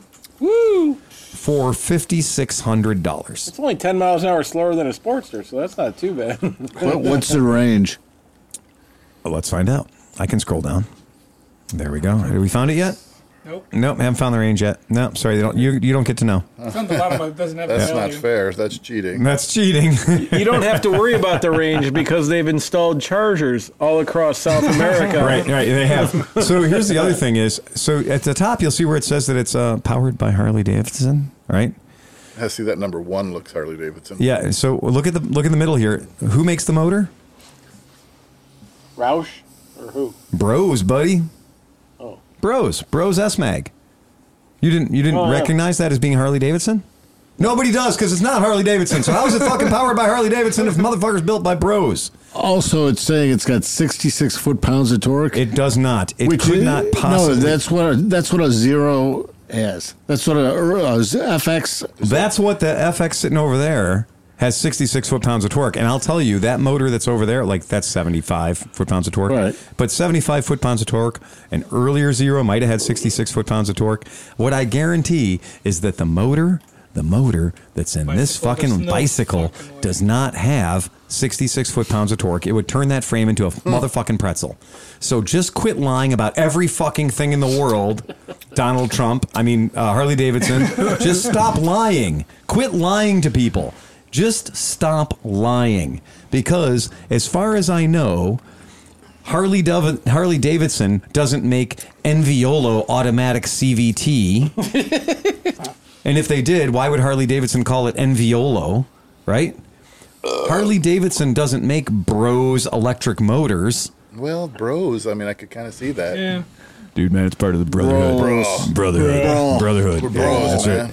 This one here, this is a twin cam 88. Yeah. Why are you riding that Camaro ass electric bicycle? Right. Oh, it's a Harley. Bro, it's a Harley, bro. Sorry about that. Okay, so this is badge engineering. We know it. We know that it'll take one of our listeners 9 seconds. Are they going to try to sell the typical Harley lifestyle to these people too? I think they should. Like, hey, you're getting that bicycle. You know what goes good with that? Fucking chaps. Yeah. These are my Harley Davidson sponsored bicycling chaps. Yeah. My little clip, my little Harley Davidson clip pedals. It's all the same shit, but spandex. Yes. So it's like all the vests are just spandex. It's a Harley Davidson water bottle that only holds Coca-Cola. Everywhere. That's it. Perfect. Budweiser. But I'm just, this is like, motherfucking quit being a dick. Like, this thing is called a mosh. Look, that wasn't the Harley Davidson name for it. You have to recognize the problem first. So, exactly. Right. So just stop. Just quit doing this. This is not made by Harley Davidson. This is made by Tingyang bicycles in China. And Harley Davidson is putting the world's laziest because this website looks just like the Livewire website. It is lazy as fuck. You know, it's just. Did anybody see the new Mustang SUV? Mm-hmm. The electric one? I heard at one point GM was talking about creating a Corvette, and I'm like, you can't. It's Corvette. If you're going to make it, you're making a Bronco. That's great. You did beautiful. Yep. And if you were going to make a new Blazer, which they made a new Blazer, but it sucks. Right. That's fine. But a Corvette is a Corvette. You don't make a Mustang. Well, they made a new Maverick, and it's a truck. So they made a new Maverick, and it's the size of the old Ranger. So the new Maverick is what an old Ranger used to be, and the new Mustang is what an Escape used to be, right? I think. Did you see those awful fucking piss yellow Mustangs that they came out with and people are buying? Call Cameron. He'd love it. Why do people need to do that? Just call it its own. Just let it have its own goddamn identity, man. Just let it be. Let it have its own deal. The Mustang is a Mustang, and I don't like Fords. I don't like Mustangs, but I respect that the Mustang is a Mustang. Sure, right. It hurts me to see that you slap the Mustang name on an SUV. On a minivan. When you're currently making a beautiful Bronco. Right, exactly, right. Call it the Bronco 3, 4, or 5. Did they just stop making all Mustangs? No. Wait a second. So you mean they're still making a Mustang, but now they're making another Mustang? They're making a Mustang and a Mustang SUV, I think. Mustang station wagon. I was going to say, let's call it what it is. That would be so much cooler if it was a Mustang station wagon, which I would call a Mustang shooting brake. No, would be cool. Make a Mustang station wagon. I mean, a Mustang station wagon, right? You call it the estate or whatever you want to call it. Right. I mean, when I watched Harold and Maude for the first time and they rolled up in that Jaguar E-Type that was turned into a hearse, I was like, genius. Yes. Brilliant. A Jaguar E-Type with room for my shit. Like, that was perfect. And then there's been a couple take that into eternity. Right, exactly. And there were a couple of Corvettes that were modified and had a sort of an elongated square hatch on the back to make a shooting brake out of a Corvette. Bring In Trailer just had one of those, and they said they couldn't tell if it was like one of the original prototypes, or it was like an aftermarket thing. I drove my Corvette to work the last few days, and I was thinking about the '89 Grand Caravan. I'm like, this is a free car. I technically could call it. Oh, fuck yeah, you could. I'm like, if I got like a cap off of a 6-foot bed Ranger, and set it on the back, and then made my own little adapter to fit into the locking lugs of the convertible. Put the top down, put the cap on the back. I could have like a little and I'd put a bed back there. I could like sleep in it. It would be kind of badass, man. Yeah, I mean, look, black. I am not a big fan of fiberglass Corvettes from the 70s, but that thing is fucking gorgeous. Yeah. I was basically going to like build that, and it would be removable. Right, I could easily take it off. It wouldn't hurt the car at all. I mean, look at that. 4 fucking headlights. Oh man, yeah, that just won every drive-in movie. It looks like a Magnum. There's actually, if you look up like a 65, like there, down on the bottom right there. Yeah. Oh, you mean this 53? Yes. Yeah, 54. Yeah. That was. I like that 70 right there. That thing's fucking dope. Yeah, this is that kind of a thing when you're talking about. That's a fun thing. Like, that's ridiculous. That's death by flared fenders right there. It's like a fucking Batmobile. It is Batmobile. Yeah. If anybody, some people that watch the podcast may remember, I used to have a 1969 Chevy El Camino, and it was black on top of black on top of black, and it was a super sport. It was a fake super sport. So it had a 396 in it, but it was just a regular. And then I had louvers everywhere, like 6 rows of louvers on the hood. And because it was a big block, it had a tendency to run a little warm. But I had shaved the door handles, and so I had solenoid switches hidden in the bed of the thing. And I used to just use it to haul my Harley around, to use it to haul my bikes around. And I showed up at a scooter rally years ago with this El Camino, and I had air suspension in the back, so I could drop the back end out and load the bikes in and out easier. And somebody walked up and saw my thing, and they were like, dude, that is Batman's pickup truck. Because that's what it was. It was the 69 El Camino. It's got a very distinctive front end, and it's extraordinarily swoopy. It's a really very fun car. 68, 69 was better than the 70s. Like some of the cars. Look at that fucking thing. A 67 Corvette Stingray wagon. Like, that's hilarious to me. But again, I also think it's sexy to make a hearse out of anything.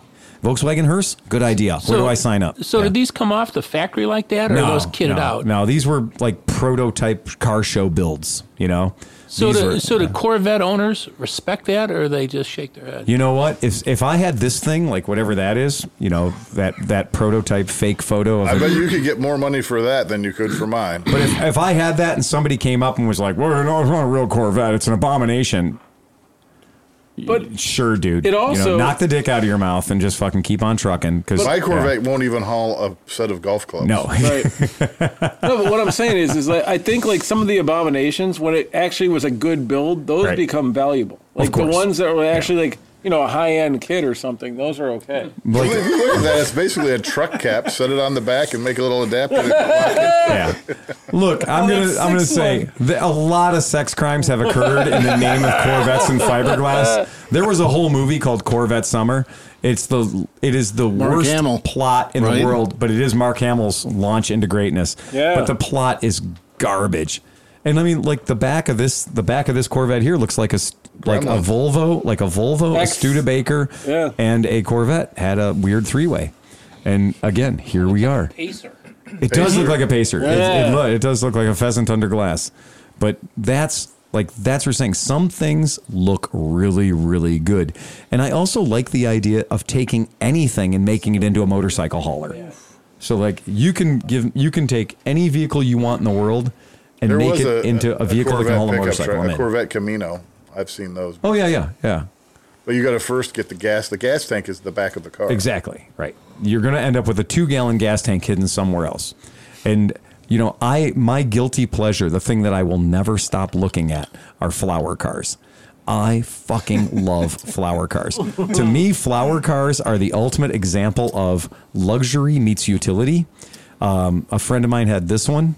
It's an Eldorado El Camino, which is designed to carry all the flowers that people bought for you at the funeral to the funeral home. Don't they get fucked up? What's that? The flowers in the back of the pickup. Yeah, but the idea is it's supposed to be slow. Like you're going to the graveyard. You're going to the cemetery. It's drive fast. Yeah, it's not like fucking Montana, 80 miles an hour. Let her all hang out. You get there's nothing but my funeral would better be, man. Yeah, exactly. Right. But so I'm always constantly looking for flower cars because I'm like, dude, give me a flower car. The more awful, like this one, 1994 Cadillac. I like that though. It has terrible. like a secret compartment underneath. They all do. Yeah. They all do. Because it used to be a sedan. Right. Yeah. So did my hearse. It needs to have a tailgate. Yeah. But well, I mean, it will. Trust me, it will. But to me, flower cars are genius because flower cars end up being very sexy motorcycle haulers. Yeah. Because we're not from Australia. We don't have utes. If you tell anybody here to go like, oh yeah, ute pulled up, you'd be like, the ute? The ute? The two utes? The fucking utes. But that's when the utes showed up. Tell me you wouldn't want to see your motorcycle in the back of that fucking Lincoln right there. Yeah, of course you would. Or fill it full of water and call it a hot tub. I was going to say hot tub. That would be an inside-out boat if it were mine. The water'd be on the inside. Yeah. Although I did just see that, a boat with a hot tub in the middle of it. Right. I saw that. That's fucking genius. Yeah. They do the same thing with sailboats, like an old sailboat. Oh, yeah. They'll cut it out, raise the cabin up, and turn it into a trawler. Perfect. Absolutely perfect. That's a great use of a thing, I mean, that's fucking genius.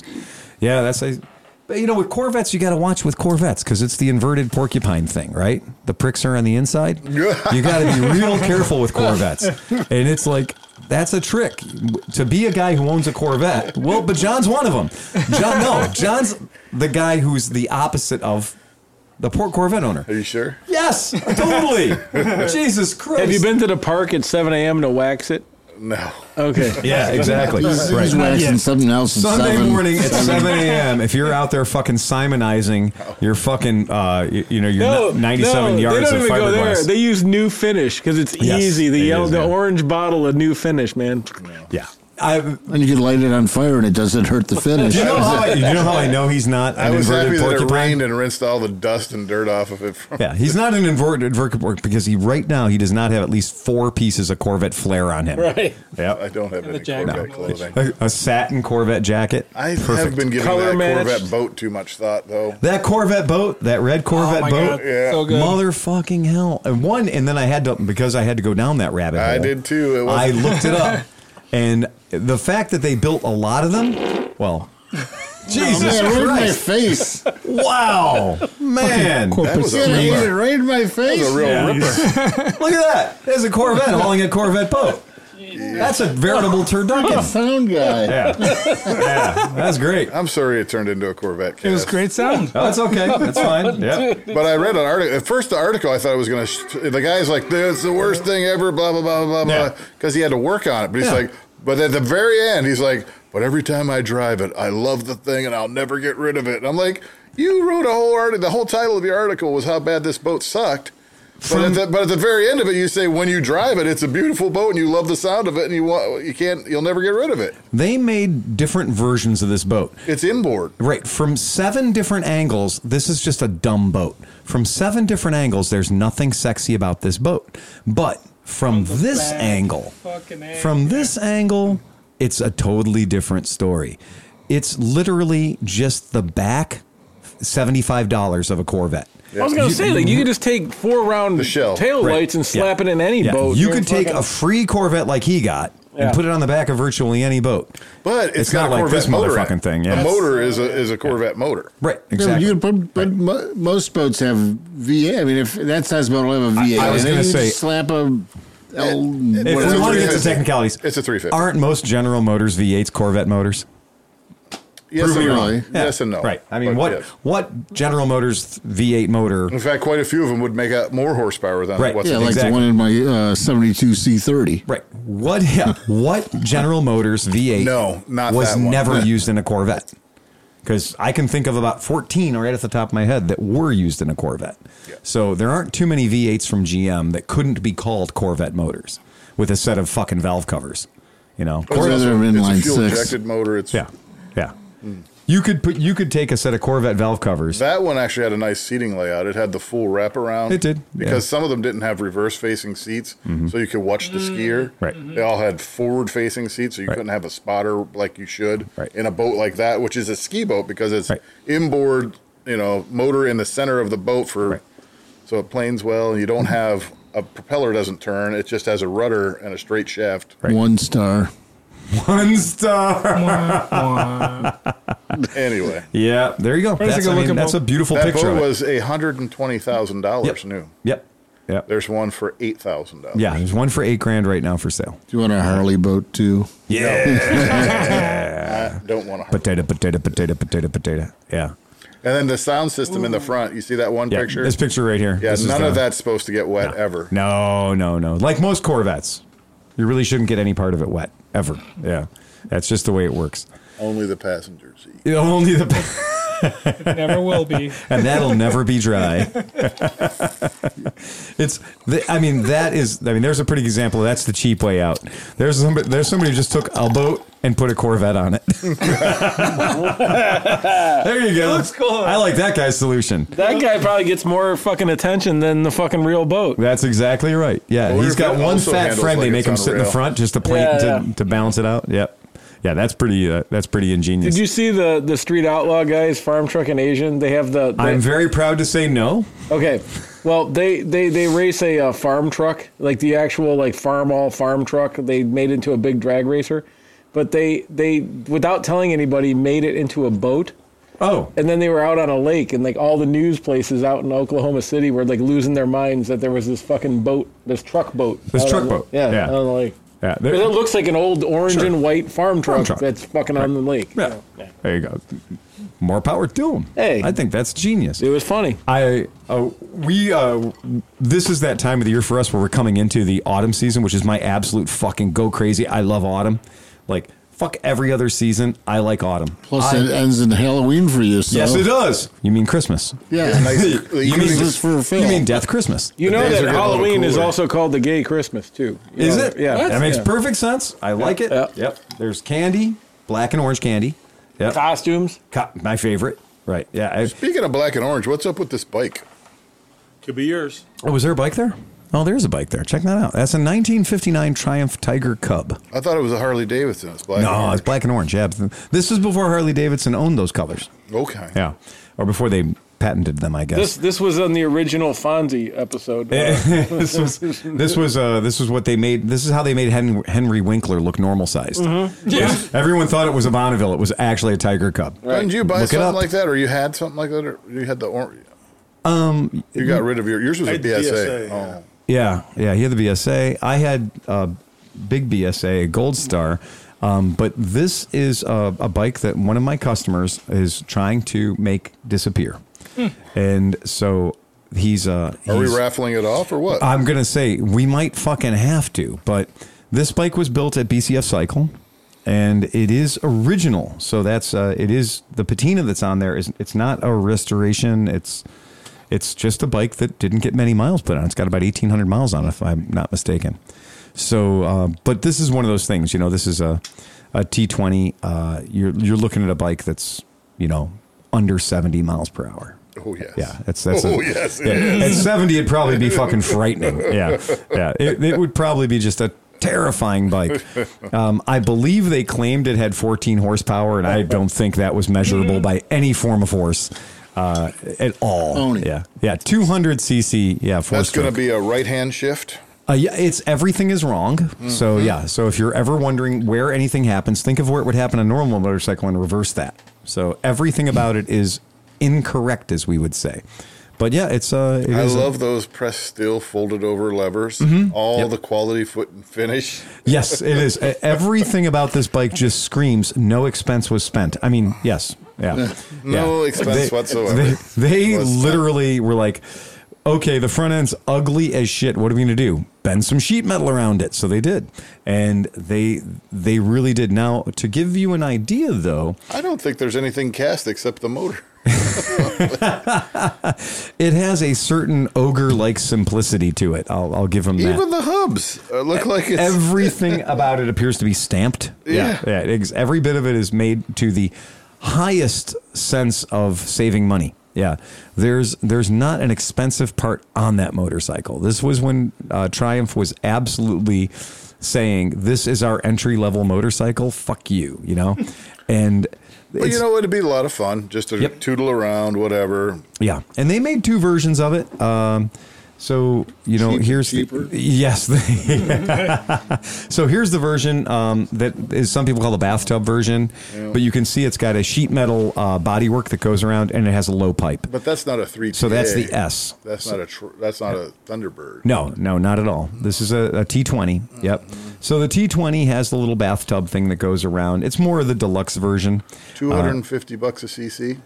Yeah, it's gonna be. That's a 250.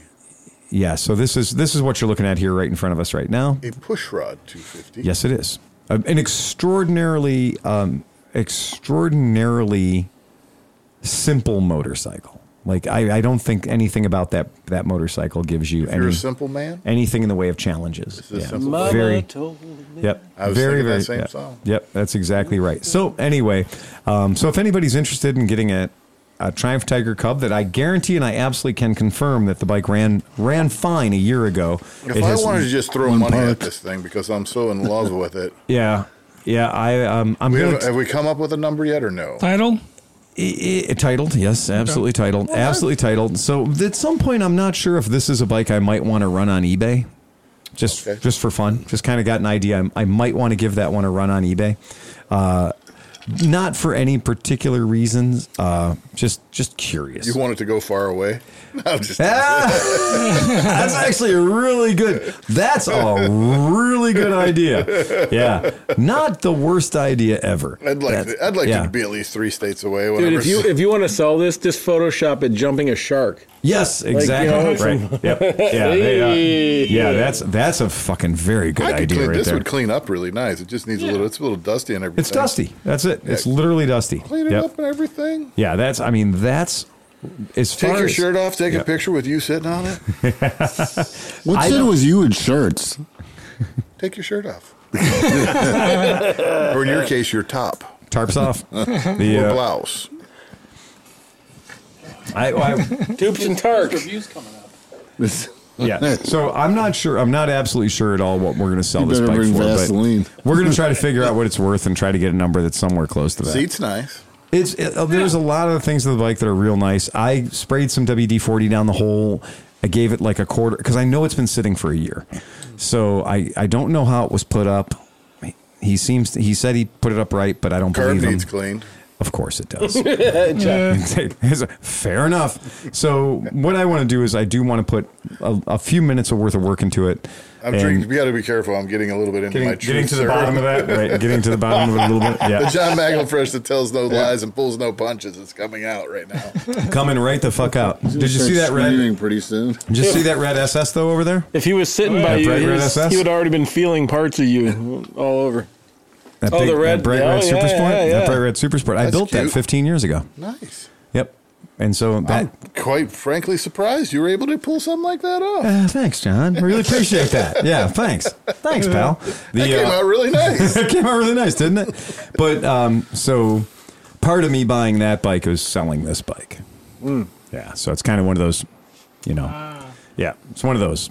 He needs to get 2 bikes out of his garage. I'll make that one, Yeah, dude, I'm here. I'll buy it. I'll buy it back from you. First right of refusal. I'm here for you. Right. So, but I'll also give you a hand and sell this one for you too. I noticed that you had a couple years ago. You had the big vintage sell off. Yeah, I did. I sold fucking a lot of vintage motorcycles. But I'm starting to see that this is Phil's private selection. That's getting we're having a problem here, right? Yeah. Well, the trick is, I did sell off a shit ton of project bikes. Yep. So I sold off a shit ton of project bikes. But now what I'm doing is I'm buying complete bikes. I see that. So I'm buying bikes that are absolutely not project bikes. But there's 4 of them over there that. Oh, the orange one I don't own. Okay. Yeah, the orange one I don't own. Yeah, the orange is a small frame. But I don't buy small frames. The other 3 are now a new collection for me. Yeah, the other 3 are all recent additions to my world. Yeah. So that's just, it happens. That's a thing that happens. I sold a ton of bikes, and I sold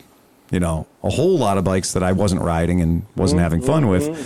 And then I decided, well, I will just buy some bikes that if I walk up to them, I can kick them and they'll start. Right? That's the whole goal.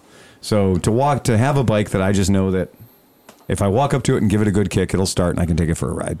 So I don't know about that. The whole kick and just have it start thing. I'm like, I don't know if that's what I'm up for or not. I'm just not certain whether or not that's the kind of life I've never found that to be I want to lead. True. Someday in like 10 or 15 years, when most even used bikes are all fucking fuel injected. Yeah. Oh yeah. John's gonna be sitting around with nothing to do. Like all I want to do is clean a car, man. No, thank you. Yeah. No thanks. I'd rather ride a bike, man. I'd rather ride a fucking bike. Give me a bike to ride any day of the goddamn week, as opposed to I want to go ride it, so I got to fix it first. Fuck that. I love it when you have things that you have to fix before and after you use them. Yes. Yeah, that's a great design. Yeah.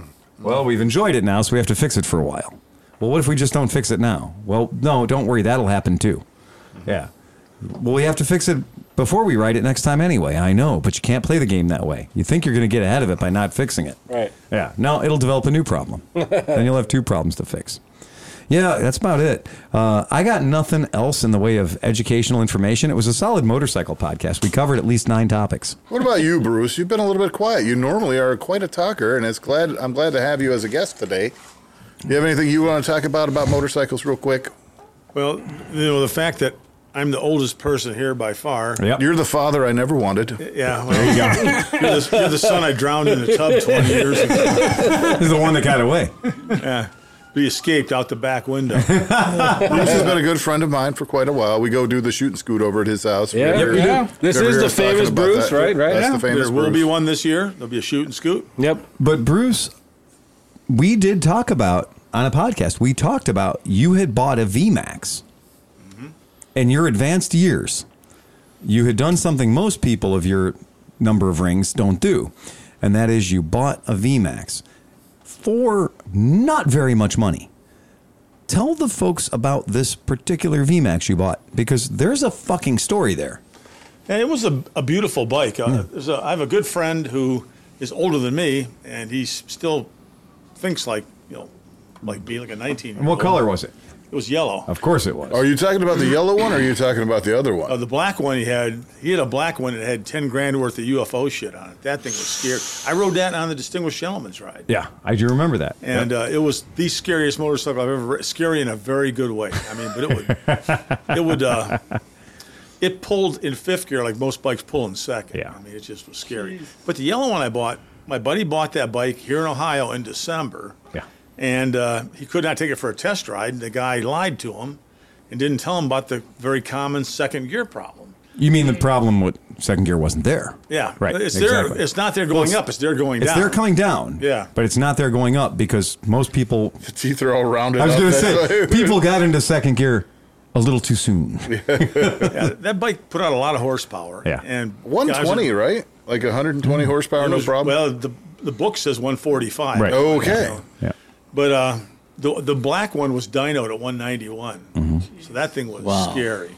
But he bought it, and he took it to UFO to have them do some suspension where he wanted to lower it down a little bit. And UFO went south, they closed down. He hauls it home, so I take it off the trailer. I'm going to take it for a test ride for him. So I go pull away from his house. Man, I got a super bike, That goddamn missed second gear. I thought, that's embarrassing, I don't miss second gear. I'm 60-some years old, And so I'd go around the block, and I missed the goddamn gear again. I said, okay, this ain't me. So we pulled back into his driveway, and I Googled it, and boy, 5,000 things pop up about the second gear problem. Right. And he was pissed. He paid a reasonable price for it if it did not have the second gear problem. Right. And he was so upset about it that he said he'd sell it to me, and I bought it for $1,000. And oh my God, he paid over $3,000 for it. Right. Then he bought the black one, the high-powered one. It's a 2007. It only had 9,000 miles on it. The bike itself, stock, was probably worth $7,000-8,000. Yep. It had $10,000 worth of UFO shit on it. Because the guy who had owned it worked for UFO or something. Yeah. Oh. And it was gorgeous. It was a gorgeous motorcycle. It sounded, the pipes and everything. It sounded like a cross between a muscle car and a dragster bike. And he ended up selling to a guy for $6,000 because he wanted to get rid of it. And I wish if I'd had $6,000 laying around, I would have bought that one. It was a totally... You wouldn't be alive right now. Probably not. It was a totally impractical bike, but it was so much fun to ride that it was just... It would have had disposable money like that. I'd have done it. So, but the other VMAX ended up like a few other bikes I've got. It sat for a couple of years and didn't get touched. I got bikes that have actually sat for... My record right now is a bike I took apart in 1973. Your Royal Enfield Chopper's got to be a year or two old. I actually drove that in the late 90s. Oh, you did? Okay. I tried to get it running 2 years ago for the Scottish Games. Right. And it's got a high-voltage pickup issue. I had it firing on one cylinder, but I'll get it running one of these days. There you go. But, yeah, the one that's since 73 is a dream, and it's the dream motor sitting on my workbench. And I'm going to get at it real soon because I never give up on my dreams. Dreamer, but, such a pretty dreamer. I came to that same realization that you have, only I'm a lot older. That I got too damn many bikes here that I'm just not going to drive. Not going to ride them. Yep. And I've got bikes that, and it's all John's fault. My fault? Because most things are. Yeah. When John worked for the city, he'd sit there at night on his goddamn Craigslist, and I'd be getting all these text messages of Craigslist ads. Constantly. I got to go out and buy that. I got to go out and buy that, I find good deals for you. Right. It's my fault. He's shopping with other people's money. That's how I got that beautiful Ascot for $400. So anyway, I bought it, and it's just sat there. I really, I'm a muscle bike kind of guy. Right, and it was a 1 gear away from being a perfect VMAX. Yeah, because it had like 19,000 miles on it, and it was in beautiful What do you need shape. second gear for? I mean, first will get you moving, and then you don't. When you got 140 fucking horsepower. You just said fifth was as good as second, so what the hell? That was the black one. I rode it many times without second gear. I mean, you could use it as a power glide if you wanted to, and just have high and low. Just start it in third, and then go to fifth. And even though it's a fairly heavy bike, probably like 580 dry or something like that, it rode a lot lighter than that because low center of gravity, gas tanks under the seat, so it rode nice. So is the tank not a tank then? That's just a the tank fake. is an airbox cover. Okay. Yeah. It doesn't do anything. It's just fake. The tank is under your balls. Yeah. Gotcha. Yeah. Yeah, the back part of the seat, there's two little buttons you push, and it pops up, and there's a gas filler. Right If you ever want to have a fun day, Give somebody a VMAX that has no gas in it. Yeah, and send them off. Okay, just be like, here, take it for a ride. Take it for a ride and make sure that the gas gauge is doing push-ups on the needle, right? And then watch them pull into any gas station in America. They will be there for an hour and a half trying to figure out how to fucking get to the gas tank. They're trying to figure out how to make the top of that fake tank flip up, and it doesn't. They'll be pushing things that don't exist, twisting knobs, taking air snorkels off, doing everything, but nobody realizes that there's literally the seat. And it's not even fucking obvious. There's nothing about it that you're like, clearly, turn this key and the seat opens. Nope, that ain't how it works. There's two little buttons that don't look like buttons.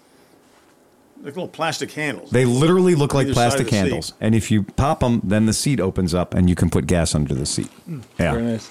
It's super annoying. It's got a cool little overflow prevention thing. So if you screw up and fill it too much, it doesn't blow gas all over the bike. Exactly. It holds it there and lets it slowly evaporate. It does. It has a cup so that when you fuck up and try to squeeze an extra 25 cents of gas into the bike, it doesn't go onto your red hot exhaust. Right. Because what's under the filler is the crossover for the 4-cylinder exhaust, which of course would be cherry red. Yeah. But you ended up selling that, right? Yeah, a young guy I worked with. I sold it to a young guy who was looking for his very first motorcycle. Oh, really? So I sold him a 145 horsepower killer bike. You know? Oh, wow, that's good. Did you take out first gear too? With the clean conscience. Yeah, with the clean conscience. Here's the funny part about but that. It didn't have seconds, so he was okay. Get a guy come over. It came pre-crashed. That knows how to ride. And drove it home. All right. And this guy was riding around his neighborhood trying to learn how to ride, and he kept wondering why there was a little pedal on the right-hand foot peg. He was using the front brake all the time. Oh, get out of here! Yeah, so we finally told him, "You're going to kill yourself." Right. You know? Right.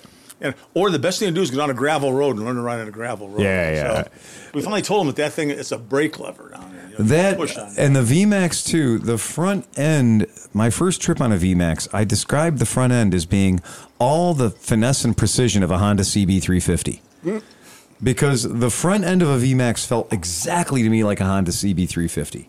Its angle, its rake, everything about it, the way it took a corner, its complete lack of feel or there was nothing. That was the world's worst front end. And when you're riding the bike, your body position is remarkably forward. So when you're sitting on it, you think that because it's a cruiser, you'd be sitting kind of back of the machine, but you're not. You're sitting kind of leaning over the clocks. So when you make a turn, you're like, oh shit, I'm driving like a little small motorcycle, but you're not. It's just the front end is the front end off of a small motorcycle. Because like most things that were designed to be like quarter-mile kings, they were like, we don't want to put too much emphasis on handling. Right. Right. We wouldn't want to do that. Right. And it was the funny thing that, what the hell they call it system, the V-Boost? V-Boost, yeah. Yeah, where it had a couple vacuum-operated valves that open up and let any cylinder suck from any carburetor. Right. And that did make a dramatic effect when you hit about 5,500 RPMs. It would kick in. Yep. But that high-powered one I had, it had the Kian fuel injection, right? No, it was carbs. They carbs, the Kian V7 carbs or something. Yep. They stuck up out the side or underneath that fake tank. It had air horns on it. Yeah. Instead of being those big chrome snorkels, there'd be 4 velocity stacks. Yeah, 4 velocity stacks. Yeah. So I'm riding home from the on 480 from the Distinguished Gentleman's Ride. I'm pulling on 480. I really wanted to give it the gas. I rode that damn bike all around town. It was horrible for that. I get on 480. I'm giving it the gas. It's dogging like hell. I had my damn right leg up against it. Oh, you were covering that velocity stacks. Yeah. I noticed I had my leg sucked up against it. I pulled my leg back, and all of a sudden it went like a raped ape. It took off. The first couple of years, they actually had a V-Boost button. So the first couple of years they did the VMAX. Wasn't there like a shutter in there that opened or something? Yeah. And they were, the first couple of years the bike came out, it did legitimately give the pilot the ability to determine whether or not V-Boost was turned on. Now, later on, they changed that to be an RPM-based thing, so that you had to be going 5,500 RPMs or so before the V-Boost would happen. But the first couple of years they were out, it was literally, I'm turning on my V-Boost, which meant you had this full feed of all chambers of the carburetors feeding the motor at all times. And so the trick back in the day was to get the switches from the earlier VMAXs. I think it was the 85 and 86 VMAX had the V-Boost buttons. And then you could get manual control of the V-Boost back. And then later on, guys like UFO and other companies did make V-Boost controllers so that you could program in or operate your V-Boost when you wanted to. So did it give you more torque at the low end then with those things closed? So the V-Boost system, the idea was that when the butterflies were closed, it would make the bike idle better and it would go through the gears better at lower RPMs. But when you would ride it, like Bruce is saying, with the V-Boost and it's the way it was designed to be, you'd ride the bike and it would go and it would just give you this kind of turbo effect. And when the V-Boost was hit, the button was open and V-Boost was turned on, then it would just be like any big giant. If you ever had if you're a guy who had a Holley double pumper carb on your car, you know that the way to work that carburetor was you'd go at it half pedal, and you go at it half pedal until you got halfway through your gear, and then you'd go full pedal. You just didn't go full pedal or just flood the fucking thing out, and it would hesitate and bog. And that's the way V-Boost was. If you just you can't handle the CFMs, right? Yeah, at low, it would flood itself RPM. out. Yeah. You can't handle the CFM, dude. You can't handle the CFM. You basically have a variable volume intake. Yeah, that's exactly right. Your volume of your intake is low at lower RPMs, but then opens up and handle when at higher RPMs when your bike can actually handle those CFMs. So it adds inertia to the intake at low. Now, RPMs. When you pull up to a young lass's establishment on your VMAX, did the V-Boost kick in when she saw the bike? She said, no. The V-Boost. That's what I'm saying. The extra V-Boost. My Kia has the same thing. It has vanes that when you're just driving around normally, they close off half of the intake. And then, at higher RPMs or when you get on it, it goes, and it's it a opens manufacturing defect. It's a cool bike. That's one of those Korean vehicles, which you'll soon experience. There's only one thing that I can say about a Jeep. Imagine if it was made in Korea. Yeah, exactly. Well, that's foreshadowing. We don't want to get into that. But also, Bruce, you got rid of everything at Mid-Ohio. Well, no, I took 4 bikes down to ride, and I came back with 2, which was good. Oh, man. You got rid of the Super Bronc, though, didn't you? I sold the Super Bronc. Did you really? Yeah. Holy shit. That was because, that was one of the bikes, if I sat and thought about, okay, that thing's cool to have. Right. The only time I would ride it was at Mid-Ohio or at the Scoot and Shoot. I said, okay. And this guy fell in love with it. He's got one of those 3-wheel held machines. And he saw me over at the Cincinnati Cafe Racer tent. Mm-hmm. I saw it sitting there. And he talked to me about buying it. And he was camped just a couple doors down from us. He came over one night and we negotiated some. And he finally made an offer. And I said, take it with you. I don't have to load it up that way. So it was, and I doubled my money on it. So that was fantastic. That was good. I sold the YL2C, the one I had fixed up tonight, which is it's the 100cc Trailmaster Yamaha. I still got, and the same guy that bought that Incidentally, if you rated that bike against a CT90, I would rate that Trailmaster higher. I really liked it. It was a fun bike to ride around. 2-stroke, 100cc, dual range That has a dual range transmission too, right? Mm-hmm. No, it had sprocket. Oh, the dual that sprocket. was a chain sprocket. Yeah. Okay. But it also had a clutch, not the automatic, and I don't know, I liked it. And an electric start that started instantly. Yeah, the minute you stabbed the button, it was going. And it's a cool bike. I still have an 80cc Trailmaster, which I think is sold, which is just a smaller version of it. I had to make room for my new toy car that I bought, so I had to clear some bikes out. And I did. That made enough. I had enough room to park it. But now I got to pull the car out because I got people coming over a week from Saturday, the same one that bought the Yamaha. Right. And he's bringing another friend that loves old bikes and doesn't mind spending money. I said, hey, there you go. Said, bring him in an empty trailer with Right, me. that's right. I got to fight, though, because you sent me bikes that you were selling, and I'm interested. You better get there first. Yeah. If there's anything that you think you have an interest in, I would hold it for you. All right. I might. Until somebody bids more. Yep. Yeah, I've got what could be an absolutely gorgeous 1970 CL350. Oh, now we're talking. Nice. In the sapphire blue color, too. Yeah, right. Okay. It's best color. And with a title. And I'm going to sell that. Always wanted a 350, but I've always wanted every goddamn bike, So, right, yeah.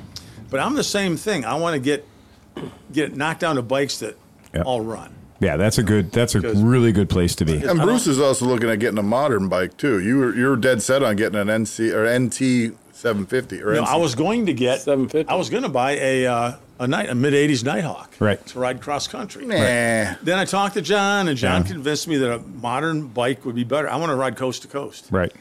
And I have not bought a new street legal motorcycle since 1969. You will not regret fuel injection. Yeah. And it's the NC 750X is what because it's more touring than it is sport. It is. Oh, yeah. It's good mileage. It's low Steve center of Bruce gravity. is another guy who values gas mileage above horsepower.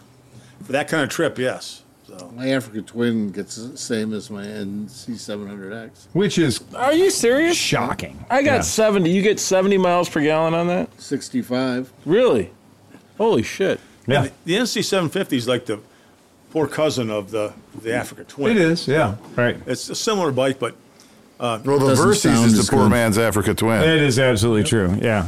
What is? The Versys. Yeah. The Versys is definitely the poor man's Africa Twin. I like the Versys better than my FJ09, to be honest with you. It's smoother. I find that hard Check to out believe, the seat when if you buy the 750. Yeah. The seat. I don't know. I hope they corrected the seat because it was very uncomfortable. No, it slides your dick right into the gas. It does. For Right into the 2021, front. they made major changes. Yeah. They even actually redesigned the frame on it. Really? Yeah, the seats lower, the center of gravity's lower. And I looked at some prices comparing 2016 NCs to 2021 NCs, and the way the market is all fucked up right now, you're actually further ahead to buy a brand new one. It's like buying a brand new one is going to save, or buying a 5-year-old version of the same bike is only going to be a $2,000 difference. My only turnoff was like the 41 millimeter forks in front. It seems like it's small and they flex when you go around a turn. I mean, they flex a little bit, but it's nothing. I mean, I like that bike. It was a great bike. I miss mine, to be honest more with you. for touring than I am for twisting around. Yeah. You know. Yep. My first trip's going to be Route 20, coast to coast. I mean, it's cool Downtown because Boston to Oregon. It's the best diesel motorcycle you can buy. That's what I was about to say. Like on the highway, you're only going to be at 4,000 RPMs or 3,800 RPMs at If we're 70. at 4,000, even it'll be It'll be 3,200. Like rolling it'll be along. 1,800. And you know what's funny is you know most truck stops now have DEF, so you're in good shape. You don't need to worry about it. Bruce You'll be fine. cruises at 70. You don't go 80, 90. He's pretty solid. He rode the FT500 all the way out to Wyoming. Yeah, it's exactly right. Yeah, if you loved an FT500 going to Wyoming, you will love an NC750. Yeah, because your hands won't be numb after 2 minutes. Well, actually, I re-geared and rejetted the FT and made it much more streetable. So, Yep. Which, by the way, the FT500 will probably be on the auction block. Oh, also. there you go. So Yep. if someone made me an offer on that, I'll sell that too. That's a very respectable motorcycle. That's the reason right there. Everybody loves an NC. The frunk. The frunk, yeah, The frunk, frunk, man. The It's frunk, awesome. The frunk is one of those things that a proper fucking frunk on a motorcycle is just genius. It's hard to describe how much I like a motorcycle that has a frunk. I'll save you a lot of time. Yeah. Look into the V-Stream windshields. Because the NC 700s have buffeting pretty bad, especially at highway They speeds. changed it on the 2021 also. They did? redesigned that whole front end on it, and the collar Okay. and everything. Because I went through 5 different windscreens, and the V-Stream cured everything. That's what I Look did. at how That's different. what Look I at how put on. different the fucking 2021 looks. Yeah. Holy shit! That thing is totally different. Oh, yeah. Holy shit. That doesn't look anything at all. They made major changes. Yeah, to they it did. For this Yeah, they did. That is crazy. That is a totally different looking bike. Yep, and it's got the extra little racks on the front there, so you can mount your GPS and your cell not phone. That's not stock. Nah, They're going to charge you for that. they're going to charge you for that. You You think? put your feet up there. Yeah. Oh, yeah. That makes your Well, at Bruce's age, you could hang a ball on each. Yeah, not on each one. That's nice. Yeah. Hey, you got that's to keep them perfect. cool somehow. Perfect. You're right. Yeah, it does come with that nice Interceptor paint scheme, though. Yeah. Yeah, that's pretty. It's much squattier. It's kind of cool looking. I man. kind of think that the the Squatouche. 2021 NC750X Hey. has got a kind of a nice look to it. Speaking of Squatouche, Yeah, speaking of Squatouche, we've seen Squatouche of jokes on this fucking Oh, that's right. We podcast. have. We've been fucking jokeless. We got a Smith here today. Oh, he's That bought reading shit. glasses and didn't even take the fucking sticker hear a off, joke? But that's all right. That's why he knows. I don't want to hear Squatouche. Right. So, attending a union convention in Las Vegas, a union lighting man decides he wants to visit a bordello. He goes to the first place. The ladies are lovely, and he asks the madam, "Is this a union establishment?" No, it isn't. Wells asked the union man, what percentage of the take goes to the girl? We split the money, 20% goes to the girl, 80% to the house. Feeling that wasn't a fair split, he left and went to another establishment and again asked the same question and received a similar response, although not a union house. The split at this one was 30% to the girl and 70% to the house.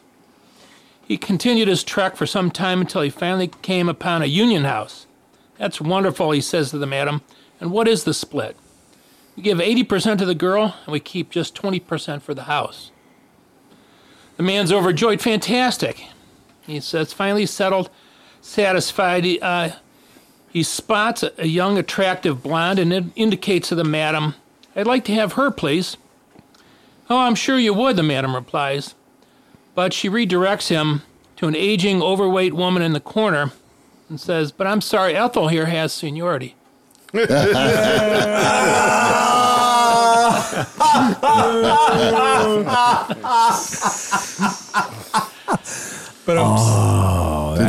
that's why Ethel pays her dues. That's right. Our city workers are like Civil War cannons. They don't work and you can't fire them. Nice. But one's on probation, you can. Ooh. What's Orange and Sleeve 6? I don't know. Truck. City truck, yeah. That's it. Yeah. That's it. All right, guys, that's it. That's all I've got. And we're looking forward to episode number 341. Now, here's a challenge for all of our podcast listeners, both of you. What I'd like to have both of you do, if you could, is there's this thing called the YouTubes. That's right. It's where you watch Russian girls do strange things. It's where you watch vaginoplasty and all those weird things that happen. Steve's like, oh, shit, he's been in my house browser history. God damn it. Son of a bitch. That's it. Well, on the YouTube thing, there's this crazy thing. It's where you see our podcast right now. If you're looking at it on the Vijeo, you can see it right here and watch it happen and unfold before your very eyes. Now, we also have a thing called Moto Stories with Unky Phil. And it's sort of the longer, more drawn-out version of me, right? But I bring in victims. So I bring in people to sit next to me and basically stand there and say, he's not lying. It's strange. Right. I know. And the thing that you're getting to is that, so a lot of people think that we're trying to be YouTube stars or something like that. Oh, That's no. not the case. No. We want to monetize the channel so we can bring in more fucked up guests. Now, here's an interesting thing. I didn't know this about YouTube, and maybe you didn't know this either. But if you watch YouTube, you get to see commercials. Isn't that right, Oscar? Yep. Your girlfriend said that you won't pay for the YouTube subscription. Fuck no. That's right. That's what she said. She's like, son of a bitch on YouTube. Oh, goddamn day. I use Rumble. Of course do you keep that? Is that next to Grindr? All right. So if you watch YouTube videos, you are watching advertisements. You are. I guarantee it, you're watching advertisements. Now, here's a weird thing you can do. If you click on subscribe, which costs nothing other than the number of calories it takes to do this. And how many times do you have to do it? One time. One time. If you've ever touched anything inappropriately with your finger once, I recommend you do it to our subscribe button and leave it off your damn wife. Okay, now, here's the trick. If you do that and we get 1,000 subscribers, here's what happens. The commercials are still going to be there. None of the commercials are going to go away. There also won't be any more of the commercials. But the difference is, instead of some corporate fat cat getting the money from that commercial, we will get one sliver of 1 penny. Yeah. From every time that commercial. 0.0007 that you're going to skip anyway. An iota. Right, exactly. And I ought to do something special about this.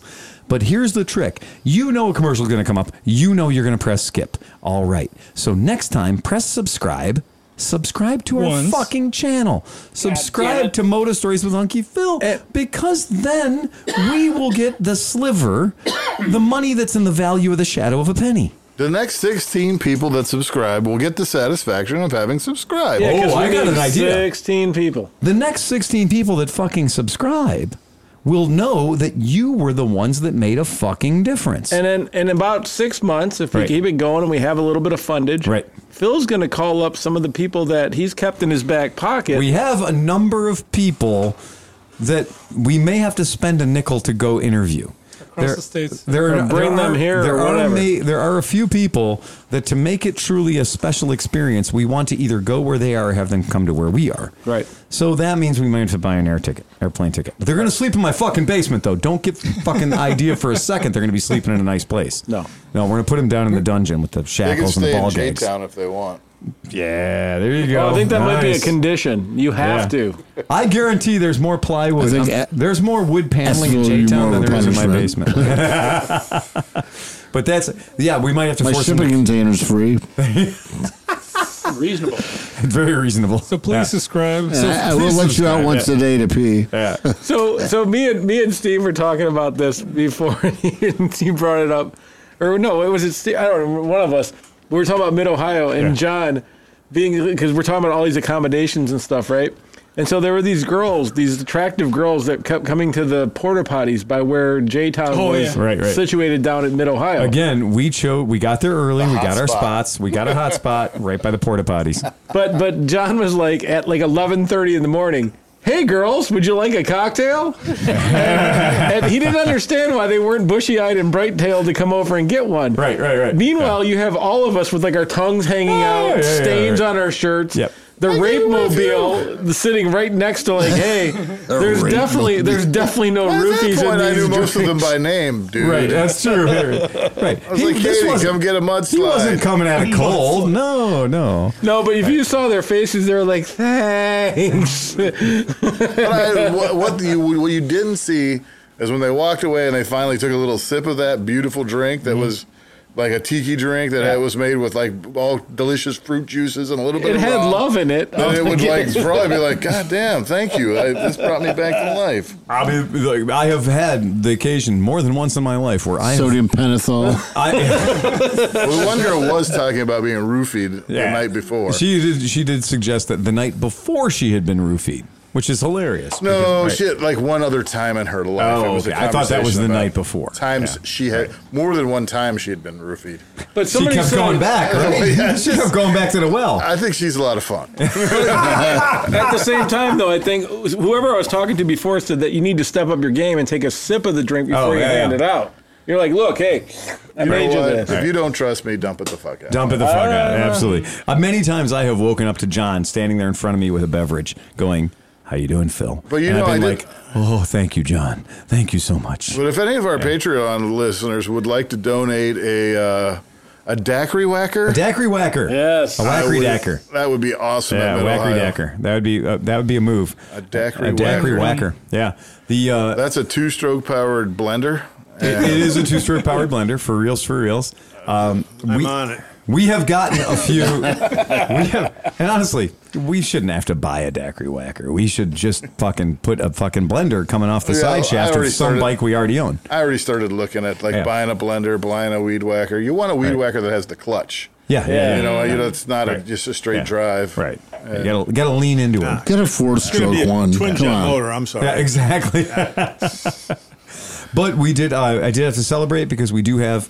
Somehow, as a result of Mid-Ohio and apparently 9,000 people who are our listeners that I wasn't aware of before found us at Mid-Ohio. It was insane. It was crazy fucking insane, but it really happened. It was a little bit of celebrity.